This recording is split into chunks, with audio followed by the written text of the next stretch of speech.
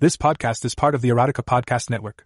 We offer a free Erotica podcast and a premium Patron Taboo podcast which contains more intense sexual themes. You can subscribe to the premium podcast for $2 per month or support the Erotica Podcast on Patreon to support us, and allows members to request future stories and themes. Thank you for listening. This podcast contains mature content and is intended for an adult audience only. It contains explicit words, thoughts, and ideas. The content of all stories is fiction with any similarities to real people or events being purely coincidental. This podcast is not intended for anything but entertainment of the listener, and if you do not agree with the themes listed in the tags, please do not listen to the story. All characters engaging in sexual relationships or activities are 18 years old or older. This story was found on a free website and brought to audio form here. I did not write and take no credit for this story. Please visit the link in the comments to further support this author. Endangered Part 5 by LTPC. Chapter 06. Annabelle, wake up. Chris gently shook his sleeping girlfriend. HRMM? What is it? Came the sleepy reply. Open your eyes. Reluctantly, Annabelle forced her eyes open and was met with an unfamiliar and altogether unsettling sight. As she blinked away sleep, everything looked strange, grayscale and transparent where there should have been color and texture, lit with an otherworldly purple light she couldn't place the source of. The ether. She jolted, her body shedding its blanket of slumber instantly. Sitting up in bed to face the culprit of her interdimensional travel. A gasp passed her lips as she laid eyes on her lover, positively radiating with the purple essence of his aspect. Chris, you're glowing. Thanks, Dee, you don't look too bad yourself. He chuckled, scooching closer and running a hand up her side to cup one of her small, naked breasts playfully. You know what I mean. Annabelle held his hand against her chest, interlocking her fingers with his. You're pulsing purple. That's just the dragon soaking up energy. How's Bartholomew? Annabelle found the excited enchantment prancing around her thigh, letting out puffs of smoke across her skin, apparently quite chuffed about being in his creator's aspect. Looking around, she was stunned by the absurdity of her current position. The room was the mirror image of their bedroom back in the norm, but everything looked like it was made of milky shadows. She was in another dimension, herself and Chris the only fleshed-out objects visible. How is this possible, Chris? We took science together, didn't we? How are they going to explain stuff like this?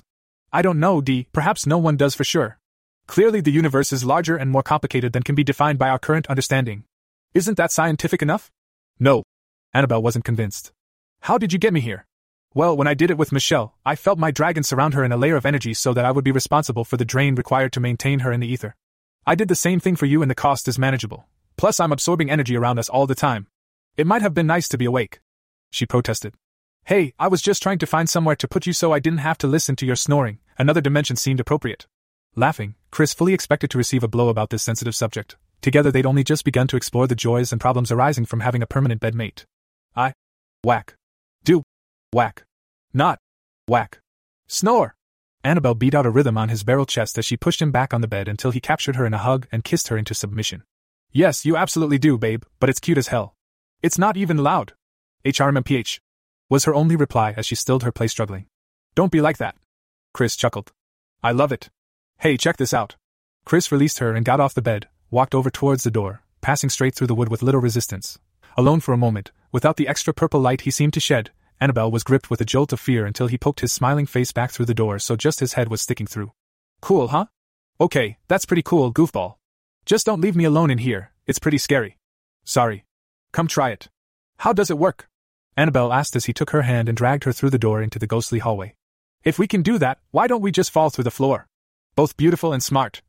Chris praised her for noticing the inconsistency. As far as I can tell, it's all about what you intend to do. You want to walk through the door, so you do. Unconsciously, you're expecting the floor to support you, so it does. Does that make sense? I'm still trying to figure it all out. Surprisingly, yeah. Now I just have to stop myself from thinking about falling through the floor. Chris took that moment to show off what he'd learned in the last few days during his limited explorations of the ether. Leaping into the air, he dove headfirst into the floor, making Annabelle squeal in concern as he disappeared. Half a second later, he resurfaced as if the floor was a pool of water and proceeded to swim laps around her. She couldn't help but laugh. He was obviously in his element, like a duck in water. That is so weird. Annabelle mused, her mind wandering to the almost limitless applications this ability could be put to. Are you sure it's safe for me to be here? The ether has its own dangers, but I think it's pretty safe. You're here with me and I can take you back whenever you want. I'm using my energy to keep you here, but I think with training, you and Bartholomew could learn to enter the ether on your own. He looks pretty happy here after all. He does, doesn't he? Annabelle watched the tattooed dragon, now glowing bright purple, strut around her torso, spreading that tingling warmth she was only just becoming accustomed to over her skin. Okay, it's just, I feel uncomfortable here. Like I'm out of place and something is pushing for me to leave. I suspect that's because we're working against the natural order to bring you here. It's my aspect, so I don't feel anything like that. Now, do you want to go for a walk or go straight back? I'm naked. You don't say? Chris teased. Who's going to see us? Lillian's over there in an armchair, and she probably wouldn't notice if you sat on her lap. Annabelle balked at that image before going over to inspect the statue-like vampire. She could have been sleeping, or just sitting dead still with her eyes shut. To Annabelle, watching the voluptuous bodyguard sit unbreathing seemed like an invasion of privacy, like she was observing a personal moment of weakness. Her hair had been let down from its usual, practical ponytail or bun, falling softly around her pale face, framing those luscious, wide lips. She's so beautiful, Annabelle murmured, bending to get a closer look at Lillian's ghostly form in the strange light. So are you, Annabelle, Chris whispered as he wrapped his arms around her slender form from behind. She could feel his semi-soft penis twitch against her rear, agreeing with his words. Now let's go explore a little. It would feel strange walking around naked. Come on, Dee, I've been dying to get out of the apartment. Besides, I'd love to watch you walk around naked. Flatterer. Chris hugged her more firmly, nuzzling against her ear as his arms caged her waist and stroked her flanks. He practically enveloped her with his larger body. It's true, you're completely beautiful. I could watch you for days. Annabelle was touched and thrilled by the contact, the deep, seductive purr and sincerity of his voice. How could she resist that? That feels nice, baby. Okay, let's go take your midnight stroll, so long as you only pee against trees. Fine. Chris grunted. Go get my collar and leash. Now there's an interesting idea. They left the apartment, passing through the door with no resistance. Chris was surprised to note several unknown arcane runes protecting their room, but they didn't hinder their passage, on the way out anyway. Annabelle initially balked at walking through the lobby of the hotel naked, but she held Chris's hand as they even passed right through a clerk and walked out into the night. He couldn't help but be captivated by her beauty, sure.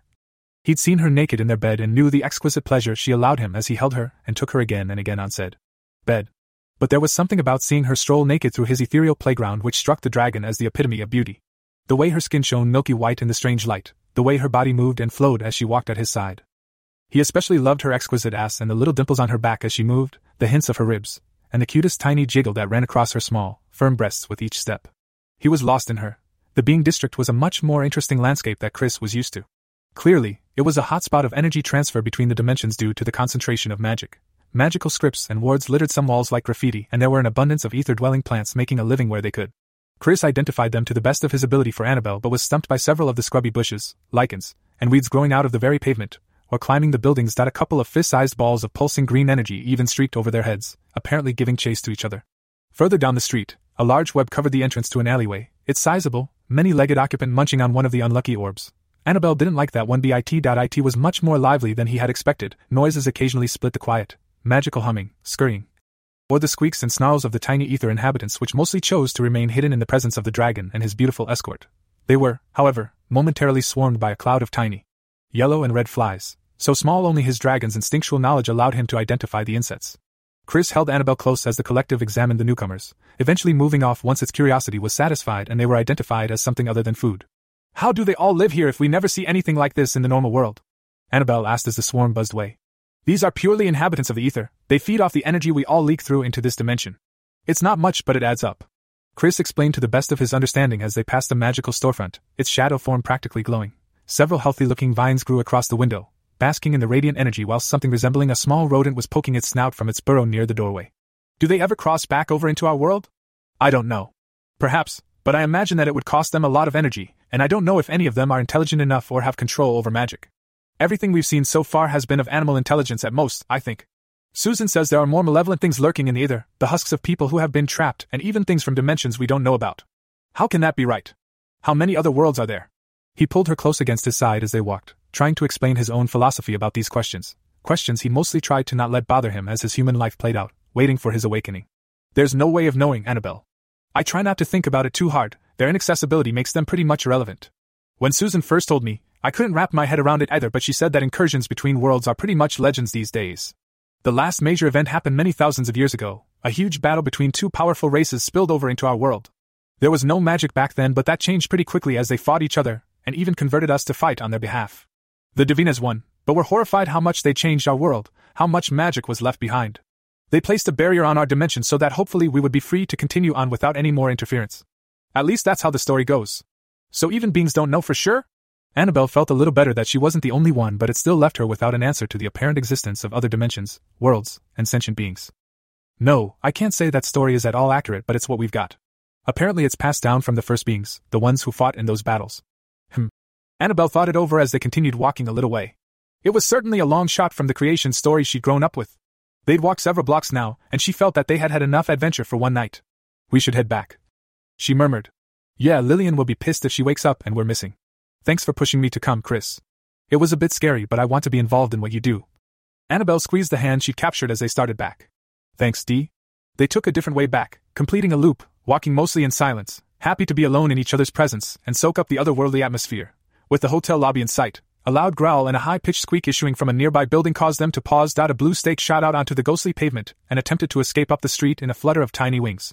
However, a much larger creature, about the size of a large dog, merged from the shadows with lightning speed and pinned it easily. Chris and Annabelle looked on in shock as the larger chimera-like creature played with its prey.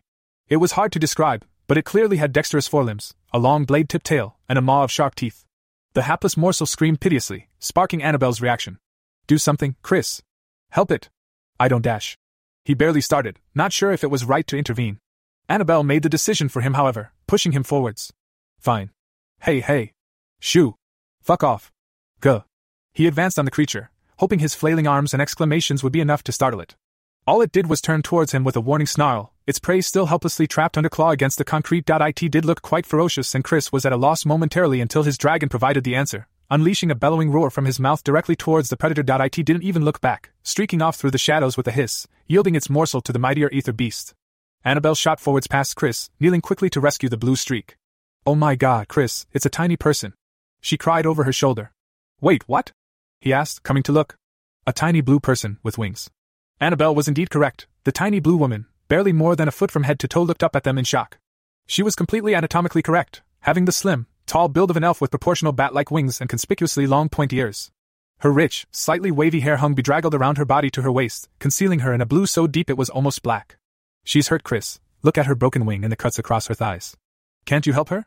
Annabelle pleaded, scooping the miniature woman up in her hands. Annabelle, I think that's a sprite. I don't know how to help her, and they're not always trustworthy or even good-natured at all. They're intelligent and mischievous. She can understand us and is probably perfectly capable of helping herself. Susan had mentioned sprites as one of the more problematic denizens of the ether or whichever realm they chose to frequent. Please, Chris, can't you just use your saliva on her wounds? She's bleeding. He sighed, knowing it was useless to protest. Besides, if the sprite was actually bleeding, he could at least seal the wounds. Okay, pass her to me, gently. The handoff went smoothly, only a few high-pitched whimpers escaping the sprite. Soon she was sitting on his palm, bedraggled but with an air of maintained composure belying her drooping, broken wing. Chris brought her close to his face so they were eye to eye, helplessly noticing her perfectly proportional assets, and even a tiny triangle of blue hair at her crotch. She was indeed a miniature beauty. I'm going to try to heal you now, okay? But I want your word that you won't try to cause trouble first. He thought he saw a weak smile play across her face before she gave a nod. Annabelle watched on in awe as Chris closed the gap, lapping out across the sprite's thighs, across her navel, and up her chest, clearing the abrasions and deep cuts left by her encounter with the beast. The wounds were tiny, but on someone her size, Chris could only assume that they were actually quite serious and certainly very painful. Her taste was pure sweetness, combined with an almost almond-like creaminess. Even her drying blood tasted delicious. He looked up when he was done with her front to see a surprised look on her elegant face, almost like she had rather expected him to eat her whole instead. Turning her onto her belly with a finger, he licked as gently as possible across the broken forewing emerging from her shoulder, the leathery membrane quivering as she cried out in pain despite his care. She lay still for a moment, whimpering as the bones seemed to remesh in the correct position, a dragon's saliva proving to be highly potent on such a small patient.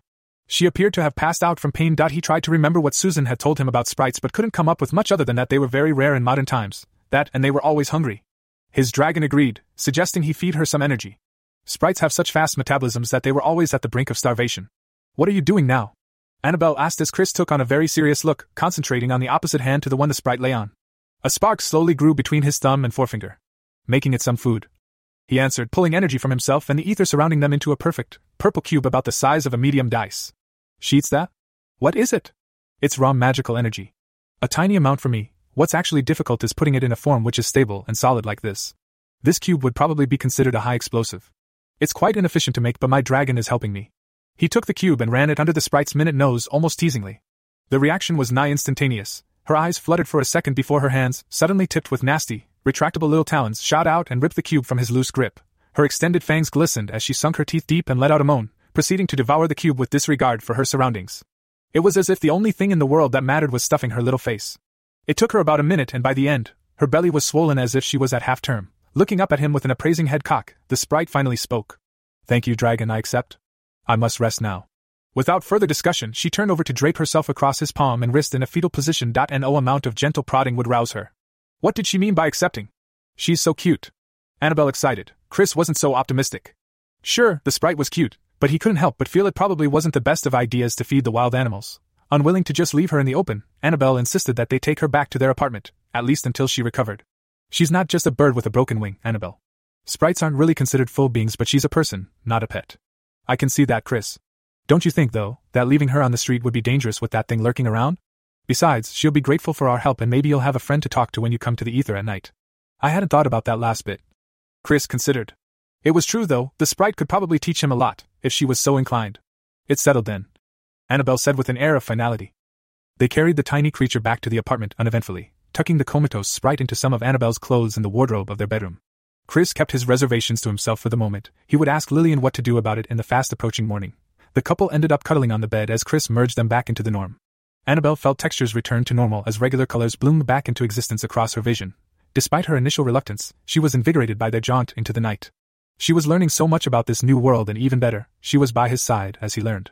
It only reaffirmed her desire to embrace everything she was confronted with and support him, rather than hold him back. Petra Godran called last night. She and Claire, her daughter, are driving up from California tomorrow to meet me, Chris admitted as he thought back to his conversation with the dragoness the evening before. So soon? Annabelle hugged him tightly, a frown concealed against his shoulder, as she took a deep breath of the scent she'd become so used to calling her own. I know, I was surprised too. Annabelle, if Claire and I do mate, we'll form a very strong bond. That can't be avoided, especially if we're as compatible as Elizabeth seems to think. I love you and I always will. You are my first and I promise to never forget that or neglect you. If you have a problem, please talk to me. I know that's silly. It's just all happening so fast. I see the way women look at you and I know firsthand how easy you are to fall in love with. You told me from the start there would be other women in your life and that you'd be mating with other dragons. That's fine, nothing's changed for me so long as I'm still your girlfriend, someday your wife, and hopefully your favorite. I love you so much, Chris. Yes. Yes to everything. I'll never understand how lucky I was to find you, Dee. He whispered into her hair as they began to gradually relax, eventually getting a few more hours of delicious sleep in each other's arms before Chris's early morning start. ****. I'm driving back to Laramie tomorrow afternoon. Petra called last night and arranged for us to meet tomorrow. I thought it might be better to do that at home. Chris announced at breakfast. They were sitting around the kitchen's central island again. Annabelle already knew, but Susan's head shot up in surprise and Michelle gave him a questioning look as she finished her mouthful of cereal. If Lillian had a reaction at all, it was invisible, as she was in the living room. Who's that? Michelle asked. They're two female dragons, mother and daughter, who have been assigned to watch over him, seeing how young he is, and mate with him if they're compatible. Susan explained once she recovered. So what? It's like an arranged marriage? Michelle clarified. Sort of, except that the only pressure to go through with it is saving our species, replied Chris. Nothing will happen unless sparks fly though. So who's coming with us back to Laramie? We'll need to leave around 2 in the afternoon tomorrow, Annabelle asked, beginning to clear some dishes into the sink. You're going along? Michelle was incredulous yet again at the young woman's elasticity when it came to the sexual exploits of her boyfriend. Annabelle nodded. Well, I can't, I've got to stay and help out here with the synod. Am I allowed to be alone? Yes, Michelle, but I'll get Tim to have someone assigned to look after you while we're gone, said Lillian from her favorite armchair. Rowan will be fine without me for a day or two, besides I do need to check on my plants back at home. Jethry has his heart in the right place but he's no green thumb, Susan reasoned. Really, she wouldn't let another set of women move in on her son without making sure they were suitable. Okay, now that that's out of the way. Last night, Annabelle and I rescued a sprite in the ether. She's in our room, still asleep at last check. What? Chris, I warned you about this kind of thing. Sprites are notoriously fickle and can be very dangerous when they set their mind to it. Susan scolded her son, although she knew it was his nature to protect things where he could. Given recent events, she hoped he wouldn't take any unnecessary risks. Where did you find her? Lillian asked nonchalantly, stalking from the next room, towards the dragon. Out on the other side of the block, he admitted, flinching as he felt the invisible vampire approaching him from behind. He jumped when her hands ghosted up his arms and settled on his shoulders with undead strength. Disobey me again, little dragon, I dare you, whispered Lillian directly in his ear. Chris shivered. She'd meant to scare him, but anything Lillian whispered in his ear could only be exciting. What's a sprite? Asked Michelle, unintentionally easing the tension. You would probably know of them as pixies or fairies. They're definitely not all rainbows and granted wishes though. They have retreated from our dimension over the last 3 millennia after losing their war, and as humans grew more prevalent. They're very rare these days and quite powerful if they can focus their minds to magic for more than 5 seconds. I'm ashamed to say that there have been sales of captured sprites in the past to be used as ingredients in powerful spells. Susan gave the textbook explanation to the ex-NSA agent, who was actually learning to take knowledge bombs like this in stride. She's okay though, the sprite? Susan looked towards her son. I can't recall hearing about any sprite females recently. We think so. Annabelle answered for him. She passed out after Chris healed her, and we didn't want to leave her in the open with that thing that was chasing her around. It almost killed her. What thing? Lillian's fingers twitched in annoyance against his t-shirt before she stood back and released him. Annabelle proceeded to describe the entire event in detail, painting Chris the initially reluctant but ultimately valiant hero who rescued the small damsel from the jaws of an interdimensional, flesh-hungry predator. Then he fed her a magic sugar cube and she pigged out and went to sleep. Sounds like a young wraith. Lillian mused, thinking about the predator. They were mostly harmless when they were that small, the older ones were problematic for ether mages though. Did you have to go and feed her, Chris? She's going to stick around now that she knows you can give her magic-rich sustenance. Susan wasn't sold on the idea of a sprite in the house. She could help Chris learn about the ether though. Annabelle pointed out yet again as she picked out a banana for herself now that the dishes were mostly cleared away. She'd at least be someone for him to talk to when he's in there alone at night. It's a risk, Annabelle, and you might not be so friendly if she decides she likes him and sets her sights on Chris. Susan countered. Annabelle's eyebrows rose in shock quickly and a blush just barely started showing itself before she recovered. That's impossible. She's so tiny. None of that matters right now. Chris didn't want the conversation traveling any further down that avenue. We should at least wait until she wakes up before passing judgment. She'll probably just go on her way. Besides, I've got to keep an eye on all of you without a sprite to worry about. Speaking of which, or should I say which, what are you ladies doing today? You're the worst. Michelle groaned. I'm in a conference with a few of the Synod and some legislation experts in D.C. I'll be at the apothecary. Rowan is showing me his potion recipe for light numbing and anesthesia. Apparently it's been passed down since the 1700s. Susan was obviously enthusiastic about her new job under the aging magician. I'm going to scope out the school and ask some of the staff if there are any good restaurants to apply to for part-time work at while I'm here. Annabelle answered. And what are we doing, Lillian? Chris asked. Training, then we'll go see Rayla when she's ready. Replied Lillian coolly, still a bit miffed that he'd flouted her order to stay in the apartment during his jaunts into the ether. What does she want? Asked Chris. Your tutor arrived last night. Chris had been expecting an elf. Rayla said that he was her cousin, although she seemed to attach quite a lot of disdain to admitting that. What he hadn't expected was a brown ELF.SO when he hobbled his way into Rayla's darkened study, still sore from his recent punishment at the hands of the beautiful vampire. He was surprised to see a slender, long-eared fellow with a quick smile and smooth, chocolatey skin. He didn't have much to compare to, but it seemed strange to see an elf in jeans, a t-shirt, and even a pair of worn sneakers. Christopher, this is my cousin, Arvel, who I have attained at no small expense to teach you the ways of the ether and instruct you in magic more generally. Rayla introduced the two from her position in the largest, most comfortable chair in her dim study. She watched the dragon as he started forward, offering his hand. He seemed to be becoming more confident and purposeful each time she saw him. Oh, how he put the Synod in their place, bunch of self-righteous fools that they were most of the time. She would remember the dragon's little outburst fondly for years to come, so would the Synod, though not with the same humorous outlook. Hello, Arvel, it's nice to meet you, and just Chris is fine. Well met, Chris. And may I say that it is an honor to be entrusted with your education. Arvel replied in his smooth, deep voice, accepting the firm handshake and examining the man before him with both physical and magical senses. I didn't believe Rayla when she contacted me, but it's really true. You are a dragon and the ether is woven intricately into your being. A singularity. Astounding. I can't say I've ever heard of a brown elf myself, so perhaps we have something in common? Replied Chris. Arvel burst into laughter. Chris looked around, noticing that Rayla looked even haughtier and more cross than usual. I don't get it. My boy, I have a feeling we will get along swimmingly.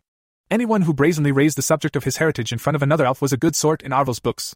He even took pleasure from watching other elves' discomfort with his skin color. He is the bastard progeny of forbidden love between drow and high elf. Rayla said with disgust dripping from her lips as she leant forwards. A reminder to both that we are not the distinct species we would like believe we are. Because of that, he's hated and shunned by all. Although I admit, he has his uses. That's terrible.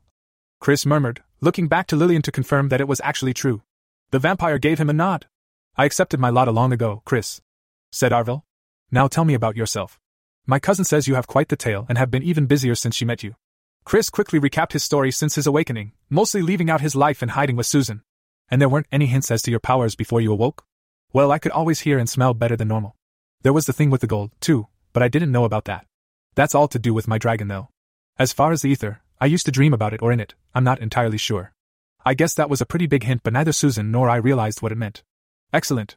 Arvel exclaimed suddenly, as if startling himself from deep thought. Chris got the impression from his mannerisms that Arvel was either a little peculiar or he hadn't had much contact with humans in the past 100 or so years. You can already phase and manipulate ether energy. That shows you have raw talent. Your dragon's instincts are guiding you well. I would like to see you in action as soon as possible. Perhaps tomorrow afternoon, once I get my affairs in order? Tomorrow afternoon wouldn't be the best. I'm meeting some other dragons. Chris glanced sidelong at Rayla, wondering if she would be upset in any way. You needn't try to hide it from me, Christopher. Rayla smiled with false sweetness. Petra Godrin called me this morning to arrange travel permits and accommodation for her stay. I know all about your plan for a country tryst. Chris couldn't help but blush. So you've been paired with the Godrins? Haha. Lucky boy. I've heard their beauty rivals even that of my beloved cousin here.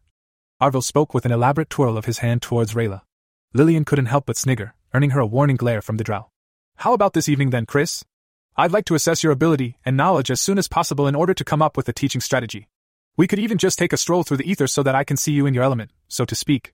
He's already been quite exploratory, Lillian added, taking the chance to remind Chris of his recent transgression.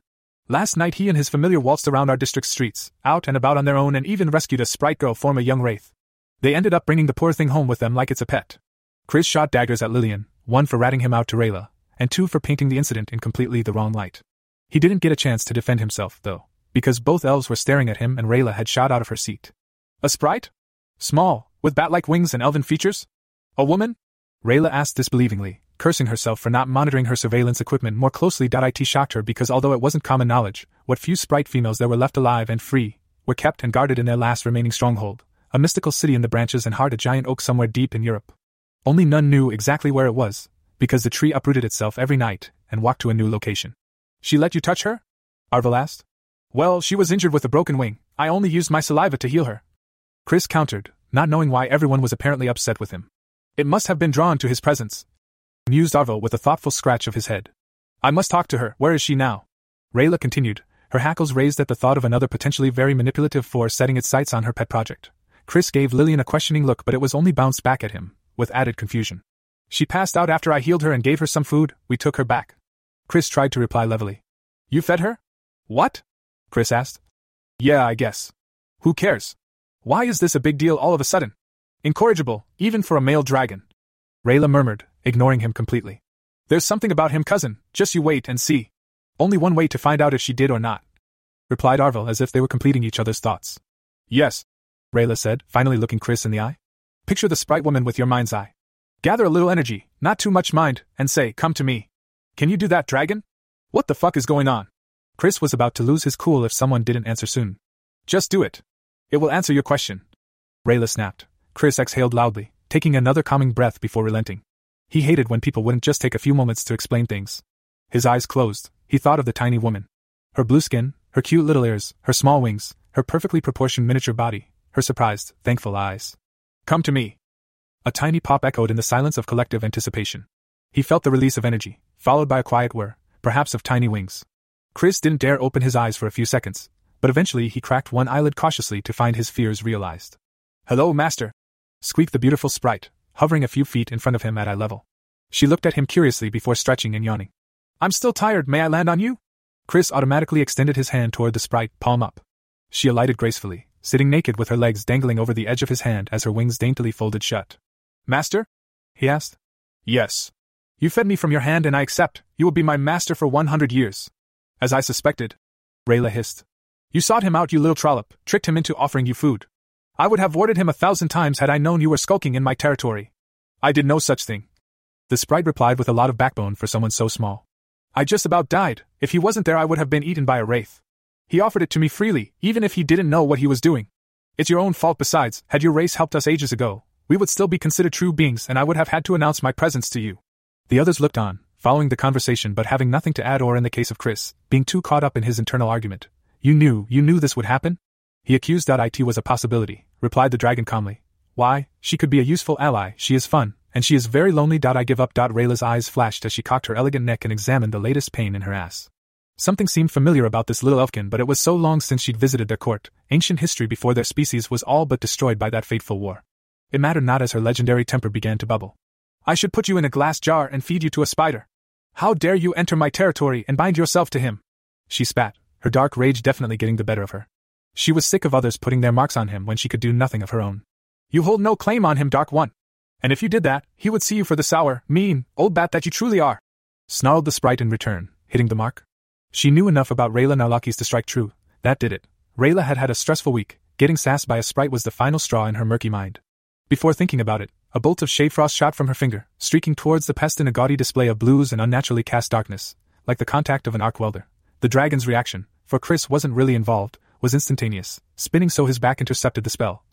sending him flying across the room to topple into a low bookshelf with the sprite held against his chest. He slumped for a moment before his body began the rapid transformation to his half form, his wings exploding out of his t-shirt as a bestial snarl left his throat. Rayla looked at her hand in shock, a gray, ghostly afterimage of her spell still dissipating from her outstretched finger. She never considering that the dragon would risk his life to protect the little sprite.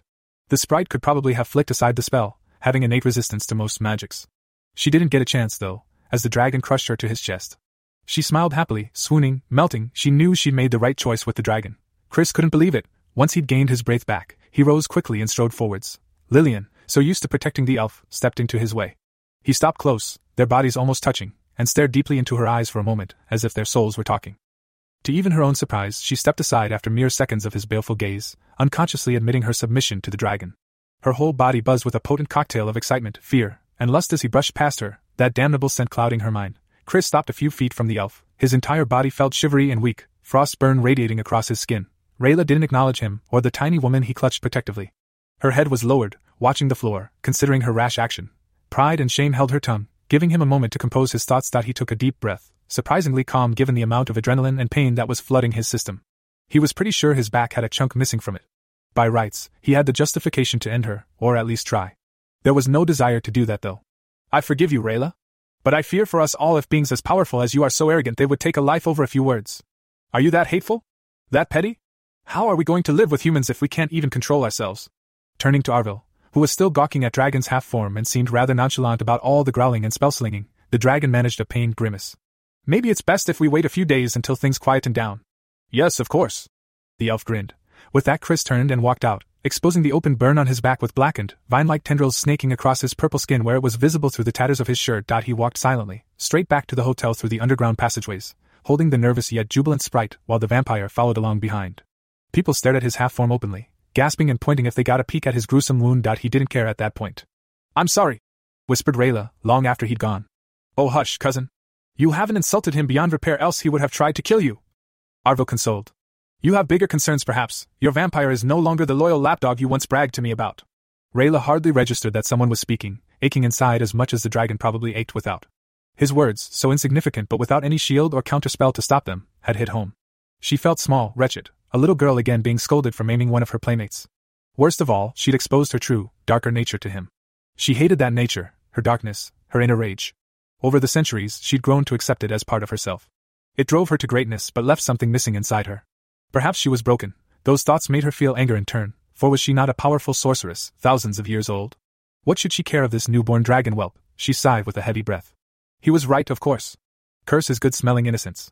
It was his damn fault she had trouble controlling herself around him, not her own. Asterisk. Oof. Chris slumped onto the bed, dumping the sprite on the pillow next to his head so he could see her. He managed to pull the comforter partly over his shivering bulk as she righted herself, kneeling with her legs tucked underneath her tiny but perfectly sculpted butt. What is your name, little one? The dragon asked. Imianth. I'm sorry, master, I shouldn't have provoked her like that, but we have history. Apologized the sprite. Perhaps not. My name is Chris, by the way, none of this master business. Now, would you mind explaining what exactly you're playing at? Chris. She rolled his name on her tongue. It seemed somehow inappropriate to use his name, but it was an intimate gesture to allow her the privilege. Fine, then you may call me Imi. You saved me from the wraith and healed me, showing far more kindness than I have grown to expect from beings. When you fed me, I took the opportunity to bind myself. I am not playing at anything. Why though? Chris asked. Why be bound to anyone at all? I have had a difficult life away from my people, Chris. I'm a runaway from a poor match selected by my father to further his relationship with the High Elves. He was desperate to ensure an alliance for the survivors of our race and was ready to sacrifice me as the price. I know it's usually the duty of a princess to serve for the good of her people, but I just couldn't do it. I never would have survived my husband. He was well known to be cruel and manipulative, so I fled. I think it was the best course of action, for had I gone through with it, he would have used my continued well-being against my father. I've been scavenging to survive for the last 20 years, hiding in the ether. When you and your mate healed and fed me, I knew it was time to come in from the cold. I'd found someone to live with who would be kind and gentle, who'd respect me as a living being rather than an object or trinket. I have felt a pull to come here over the past days despite the dangers of more populated areas. Now I think I was drawn to you, Chris. I don't know what to say. Chris was tormented by her story, never imagining the complexities this new world contained compared to his previously simplistic life. To trade a daughter against her will like some sort of livestock, incomprehensible. It is the past, say nothing. She spoke softly. That only worked for a moment as he watched her. So, you're a princess? He asked with a sly smile. The sprite nodded. I used to be, at least. I suspect father exiled or stripped me of my title when I escaped though. It was the food that sealed the deal though, wasn't it? I've heard about sprites. Chris managed with a weak chuckle. Yes, the food may have played a part. Emmy smiled back with a tiny wink, moving to lie on her tummy as she stared up at the half of his face not pressed into the bedding. We sprites only have a reputation for being so voracious because we hail from a time long ago when magic was so plentiful that what we required to feed ourselves was relatively a mere pittance. The word has changed much since then, and now we are considered not much more than greedy pests, a plague if our numbers ever grew to what they used to be before the war. This world's magic is so weakened, dragon. You are too young to see it, but if you live 1,000 years, you will begin to feel it in your bones, as we sprites do. A war? That's the second time you've mentioned it. It's ancient history, do not trouble yourself, Chris. She clearly didn't want to discuss it further. I would be interested in you telling me one day. In the meantime, would you like some more, Emmy?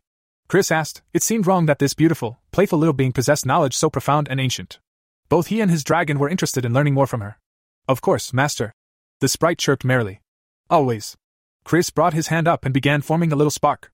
It was easier this time in his half form, but he didn't have the ether's energy to draw from directly, plus he was wounded. The result was a slightly smaller cube of stable, purple-gray energy. She didn't snatch or scrabble at it this time, rather moving to lay across his hand and nibble as they continued talking. She broke little chunks from the corners and brought them to her lips like freshly baked bread. This is the best I've ever tasted. You'll never understand how much this means to a sprite. Hunger is always building inside us in these times of famine, to the point where we would eat nasty, disgusting things quite happily. It doesn't take too much energy from you, does it? How badly are you hurt? No, it's fine, and I will be too, I think. I'm really cold and sore is all. He watched her eat daintily before her nudity became too much to go unchecked. Emmy, don't you have any clothes? I mean, are you always naked? He asked, feeling her breasts being pushed into his fingers where she lay. Of course. She giggled, tearing off another little chunk of magic and popping it into her mouth with obvious relish. It tasted like the spiced, creamy candy she'd loved when she was much, much younger. It's a little distracting. You'll get used to it, you can touch if you want. You are my master after all. It was practically a purr from her tiny mouth, but he ignored her seductive tones. What do you want, Emmy? What do I do with you? I've got a lot going on in my life right now, and it wasn't cool to just bind yourself to me. Isn't there a way to undo it? You don't want me. She murmured, turning her body away from his view.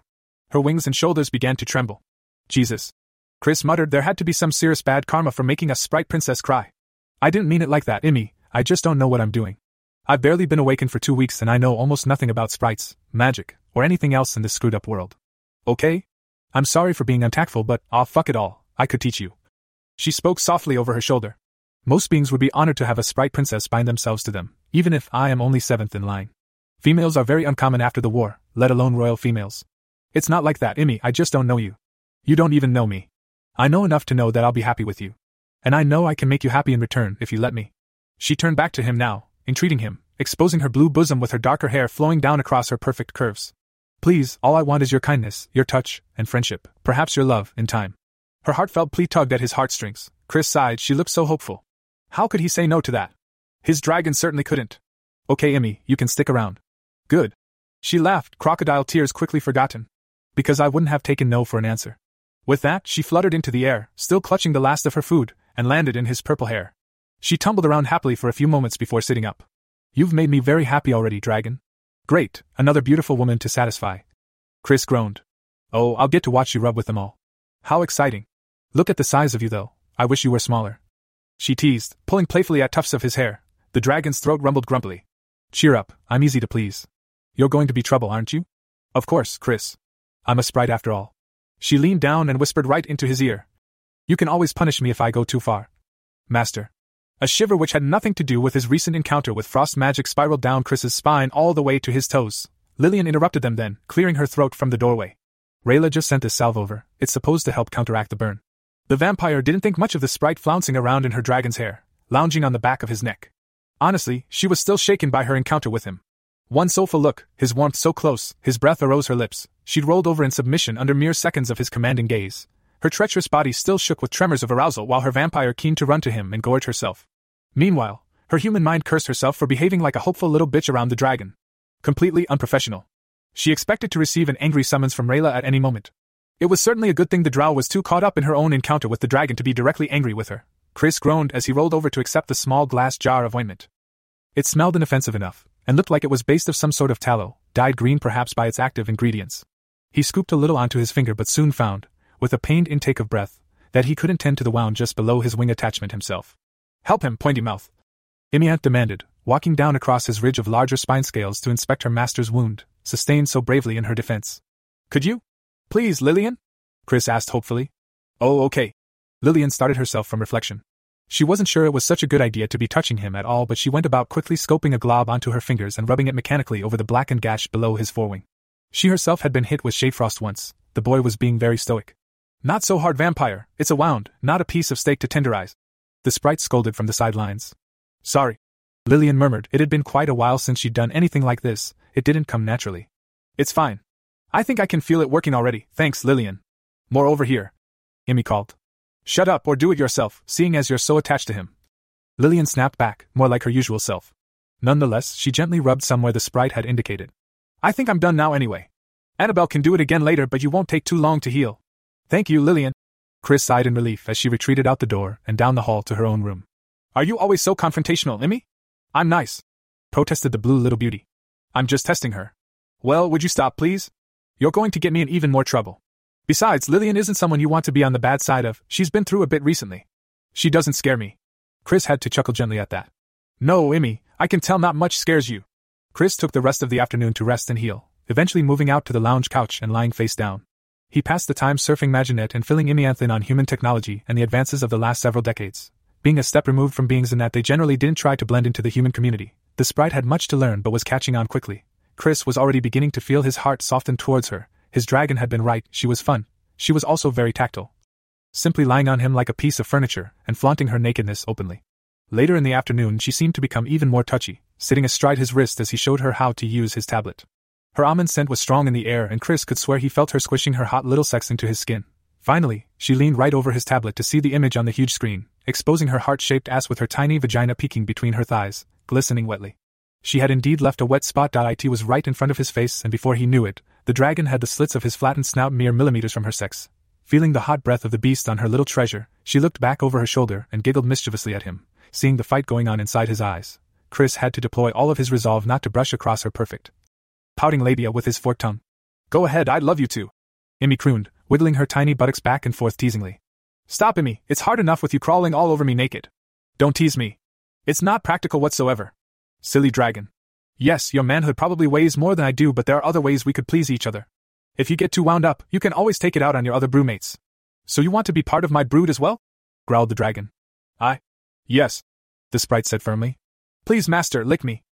I'll go crazy if you don't, your damn scent is too hard to resist.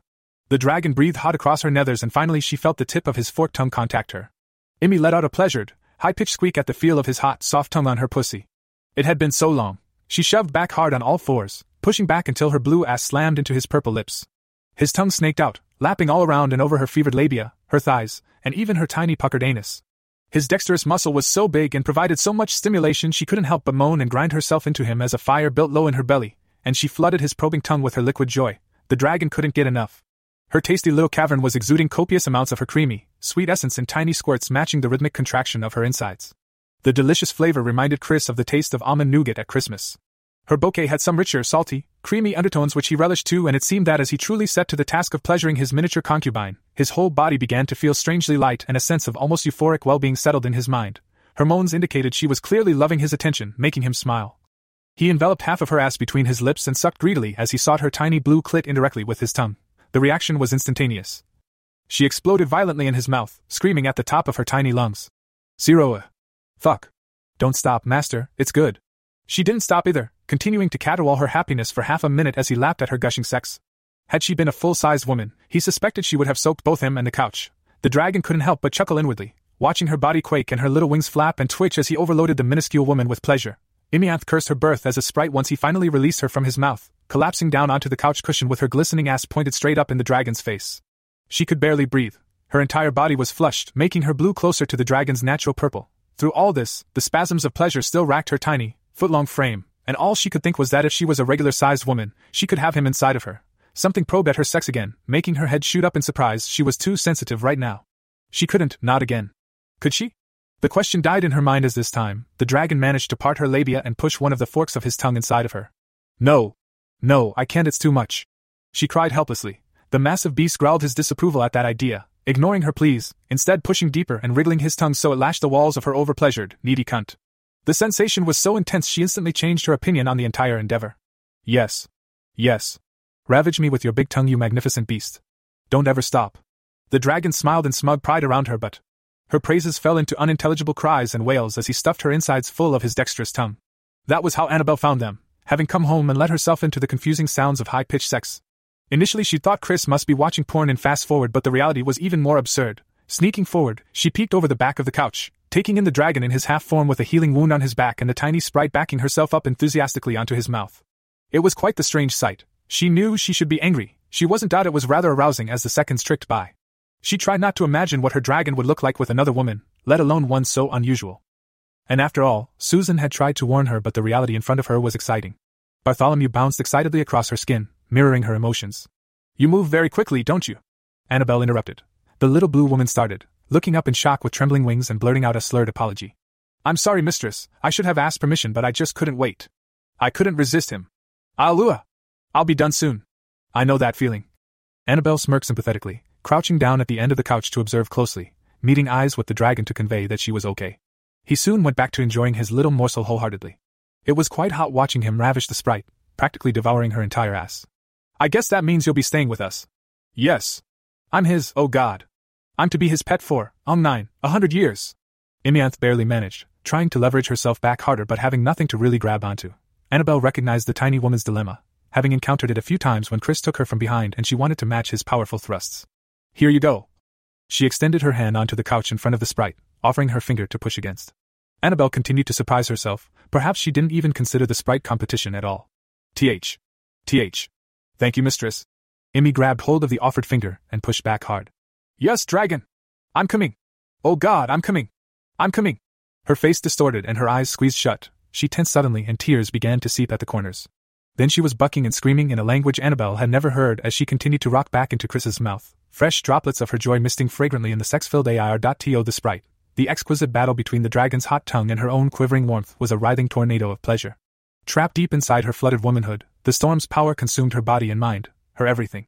She'd never experienced anything even close to this. Oh, how right she'd been to choose him, muttering thanks to whatever force had driven her his way. To the two observers, her pleasured mumbling might have seemed like nonsense, but the infatuated sprite wove powerful covenants of servitude and protection around her master in an ancient, almost forgotten tongue.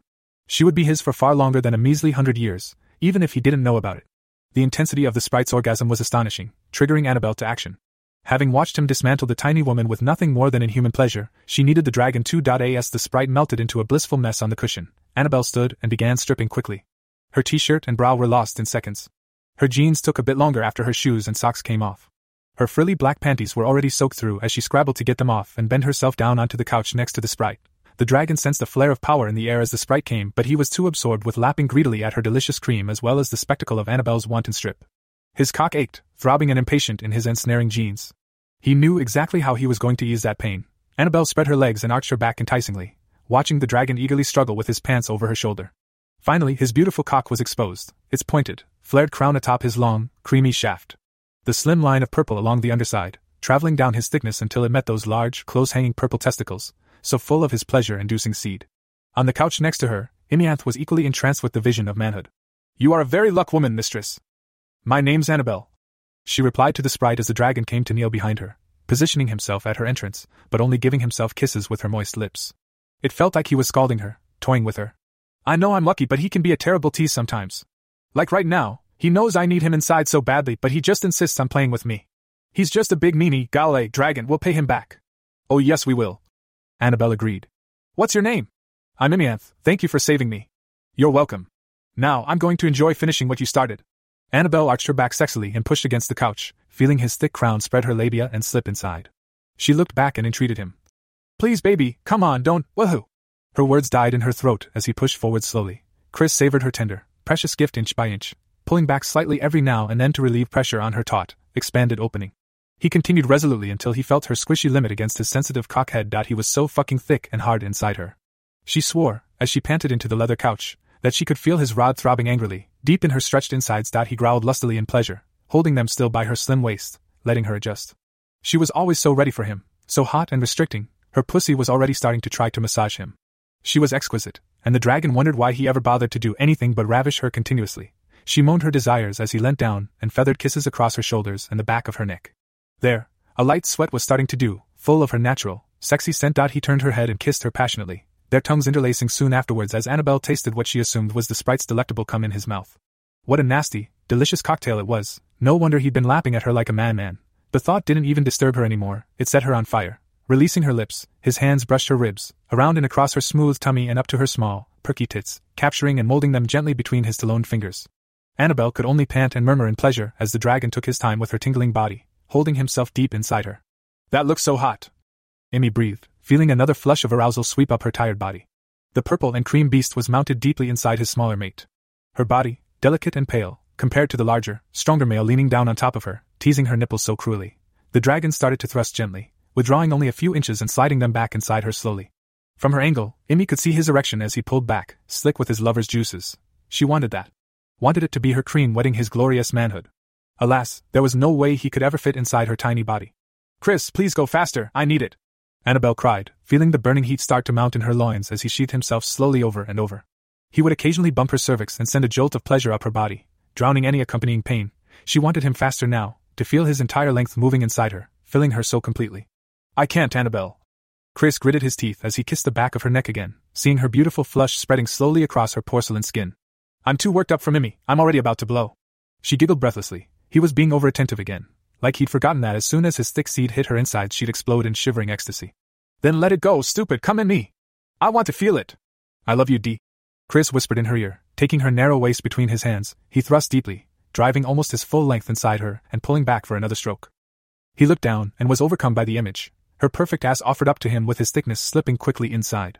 Her little yelp of pleasure, and the feel of tight warmth around his cock before he was drawing back again, his shaft glistening with white streaks of her viscous, creamy lubricant. Her labia dragging back with his movement, clinging to him in an attempt to stop his escape. It was too much. He growled low in his throat and began thrusting frantically, making her cry out as he raced towards his finish. With a grunt, his cock swelled and began spurting heavily inside her, each release addling his brain with jolts of pleasure, as he simply kept screwing her through their mutual orgasm. Annabelle moaned as she started to climax, her innermost depths instantly coated with his semen. As her pussy squeezed him joyously, she contracted tightly with each thrust and jet of his throbbing cock, coaxing more and more from him as she bucked and cried encouragement beneath him. She could feel it, so hot and tingly as his magical stuff pulled against her cervix. "Oh fuck! That's too good, Chris! Give me all of it, don't let it stop!" Annabelle," he moaned back, grinding his pulsing knob deep inside her quivering little pussy and relishing every last exquisite ejaculation until there was nothing left to give her. He was left tense and breathless above her, breathing the scent of their sex as she tortured his oversensitive helmet with her aftershocks. Panting together, they calmed. Chris began kissing her back again, holding her close against him as she rode out little waves of pleasure. He was still hard, so he continued his gentle thrusting, coaxing her to begin that delightful journey towards another climax. Annabelle complied willingly. "Yeah, go again, baby," she cooed happily, following her encouragement with moans and whimpers as he started to stroke deep. He let her fall onto the couch and leaned back to watch her ass shake and jiggle. They continued working towards their goal for several minutes, increasing their pace slightly and egging each other on. He grabbed greedy handfuls of her exquisite, but as he became more and more excited, leaving light red claw marks on her perfect rump while she gasped in pleasure. Amy could tell they were getting close again. The dragon's wings seemed to twitch when he was about to orgasm, just like hers did. She'd been masturbating furiously since watching them come together, the mighty dragon spending himself deep inside his mate. A mischievous, dirty idea popped into her little head. It might overstep her bounds, but she didn't care in her aroused state. The thought consumed her. She had to try. With a weak flutter, she raised herself into the air and settled on the small of her mistress' sweaty back, facing the dragon with her pussy rubbing into Annabelle's hot skin. It was strange, she already felt a strong kinship to the human girl. "Please!" Amy stared up at the dragon as he continued to thrust, that look of stupid pleasure right before going over the edge covering his purple, snarling face. Annabelle glanced behind to see the little blue sprite sitting on her back, watching Chris fuck her. She didn't care, she was too caught up in the feeling of his cock rubbing deep inside of her, and the orgasm which was about to tear through her like wildfire. The little tattoo latched tenaciously onto her teat. "What do you want, little one?" the dragon asked between thrusts, smiling down at the adventurous sprite. "You know what I want," Amy replied coyly, leaning forwards to watch the giant dragon pound his mate, while her own slick fingers worked on herself. He was so damn big compared to her. The dragon grinned evilly, his fangs flashing down menacingly at Amy in obvious excitement. "You're a dirty little sprite, aren't you? Greedy too." "Oh yes!" Amy squealed from her perch as she frigged herself desperately towards completion. "I'm your dirty, greedy little sprite. Fuck! Yes!" he roared. Annabelle wasn't paying too much attention to what was going on her back. She'd reached her limit. At that moment, her orgasm struck, tensing her around Chris again and releasing a throaty, ragged moan. She could feel Bartholomew writhing in ecstasy in his favorite spot, wrapped around her belly button and giving her little love nips as she came. Her molten heat was too much for him, triggering his climax in mere seconds as she milked his cock for her reward. "Rayaf!" the dragon bellowed, holding himself deep inside Annabelle as his first massive stream shot off, splattering her already sperm-coated insides yet again. He let himself have one more spurt inside his mate before quickly withdrawing and laying his sopping erection in the valley of Annabelle's glorious ass, pointed directly at the astonished little sprite. Imianth barely had time to be amazed at his size before she watched in delight as a jet of hot, thick, dragon seed fired point blank into her soft belly. She screamed and squealed joyously as he gave her more and more, each ejaculation hitting her tiny body with force and buffeting her around a little. She was silenced as a huge droplet hit her face. Her orgasm began with the most delicious taste in her mouth, her body tingling and buzzing with more energy than she had known in her life. She collapsed, a quivering mess of pleasure in a shallow pool of his white seed. Her limbs flailed gently and her wings spasmed. She lost her senses momentarily. When they returned, she was gripped by her baser instincts, her claws and tiny fangs extended, brought to the fore by such a magic-rich food all around her. Jolts of pleasure continued to flow through her as the dragon's cock dribbled its last into the little pullet on her mistress's sweaty lower back. She spared half a second to see the dragon smiling down at her debauchery before she began gorging herself and writhing around in his spend. Imi had another urge and quickly acted on it too, scooping several handfuls of his still-hot spunk into her miniature pussy, crying out at the tingling pleasure it brought her. Too soon, she was full to bursting, her belly swollen like a pregnant cow and his sticky, thick stuff cooling all over her skin and Annabelle's back. She was absolutely covered in it, but eventually sat up and looked around, seeing that both the dragon and Annabelle were watching her intently. She smiled back dirtily. "What? That was something else entirely," said Chris in awe of the scene. The sexy little woman rolling around in his spunk while beneath her, Annabelle's pale back was splattered with thick, white ropes, some reaching all the way up past her shoulder blades. "Hot. Nasty hot," Annabelle confirmed, having turned to catch the tail end of the sprite writhing around on her back. "I'm sorry I missed the first half." Imianth twittered happily as Annabelle reached back to gently grip her sticky body and bring her in front of her face. "Welcome to the family, I guess. You're certainly a bundle of fun and that was pretty cool for my first threesome." With that, Annabelle gave the sprite a big, sloppy lick up her front, shivering in pleasure as she tasted her lover. "Hey! That's stealing!" the sprite protested, batting against the other woman's huge lips. "Threesome? More like 2.1 some." Chris chuckled, giving Annabelle a playful sweat across her lush, glistening ass, narrowly avoiding his softening member. "To the shower, both of you." He harried the two beauties until they were all under the hot water. Backing Annabelle into the wall, he gave her a searching kiss, even teasing her lips gently with his sharp teeth until they were swollen and she was left panting. He turned to the soaked little sprite, perched on Annabelle's shoulder, holding onto her hair. Leaning down to be eye to eye, the dragon assessed her seriously for a moment. "That was wonderful, Emmy. I'd be honored to call you one of my brood." He leaned forwards, despite the impracticality, and gave the little blue woman a kiss. She returned it wholeheartedly, running her tongue across his much bigger bottom lip, even nipping him. "Thank you, master," Emmy said as she slid down Annabelle's breast and clawed her way up the dragon's scaled, creamy chest and into his wet hair, laying prone on top of his head to look down at the two lovers' slick, sexy bodies. "And thank you too, Annabelle, for sharing him with me." "You're welcome, Emmy. I never imagined I would do anything like that, but in the end it kind of came naturally." "Are you sure you'll be okay here though? I mean, you can't, have sex with him." "No, but that doesn't matter. I'm going to grow fat and happy off his seed. It'll be my time to spawn before I know it. Besides, your fingers look nice and dainty. You'll be good to me, won't you, mistress?" Annabelle giggled euphorically, unknowingly still affected by some of the sprite's magic as well as her dragon's pheromones. Would she be good to the little sprite? It might be fun to pleasure her tiny body, have her completely at her mercy. Bartholomew seemed to think so too because he bolted to the tip of her fingers, itching to greet the beautiful blue woman.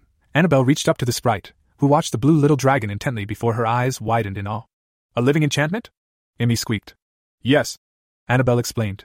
"Chris created him when we completed my binding ceremony, to protect me.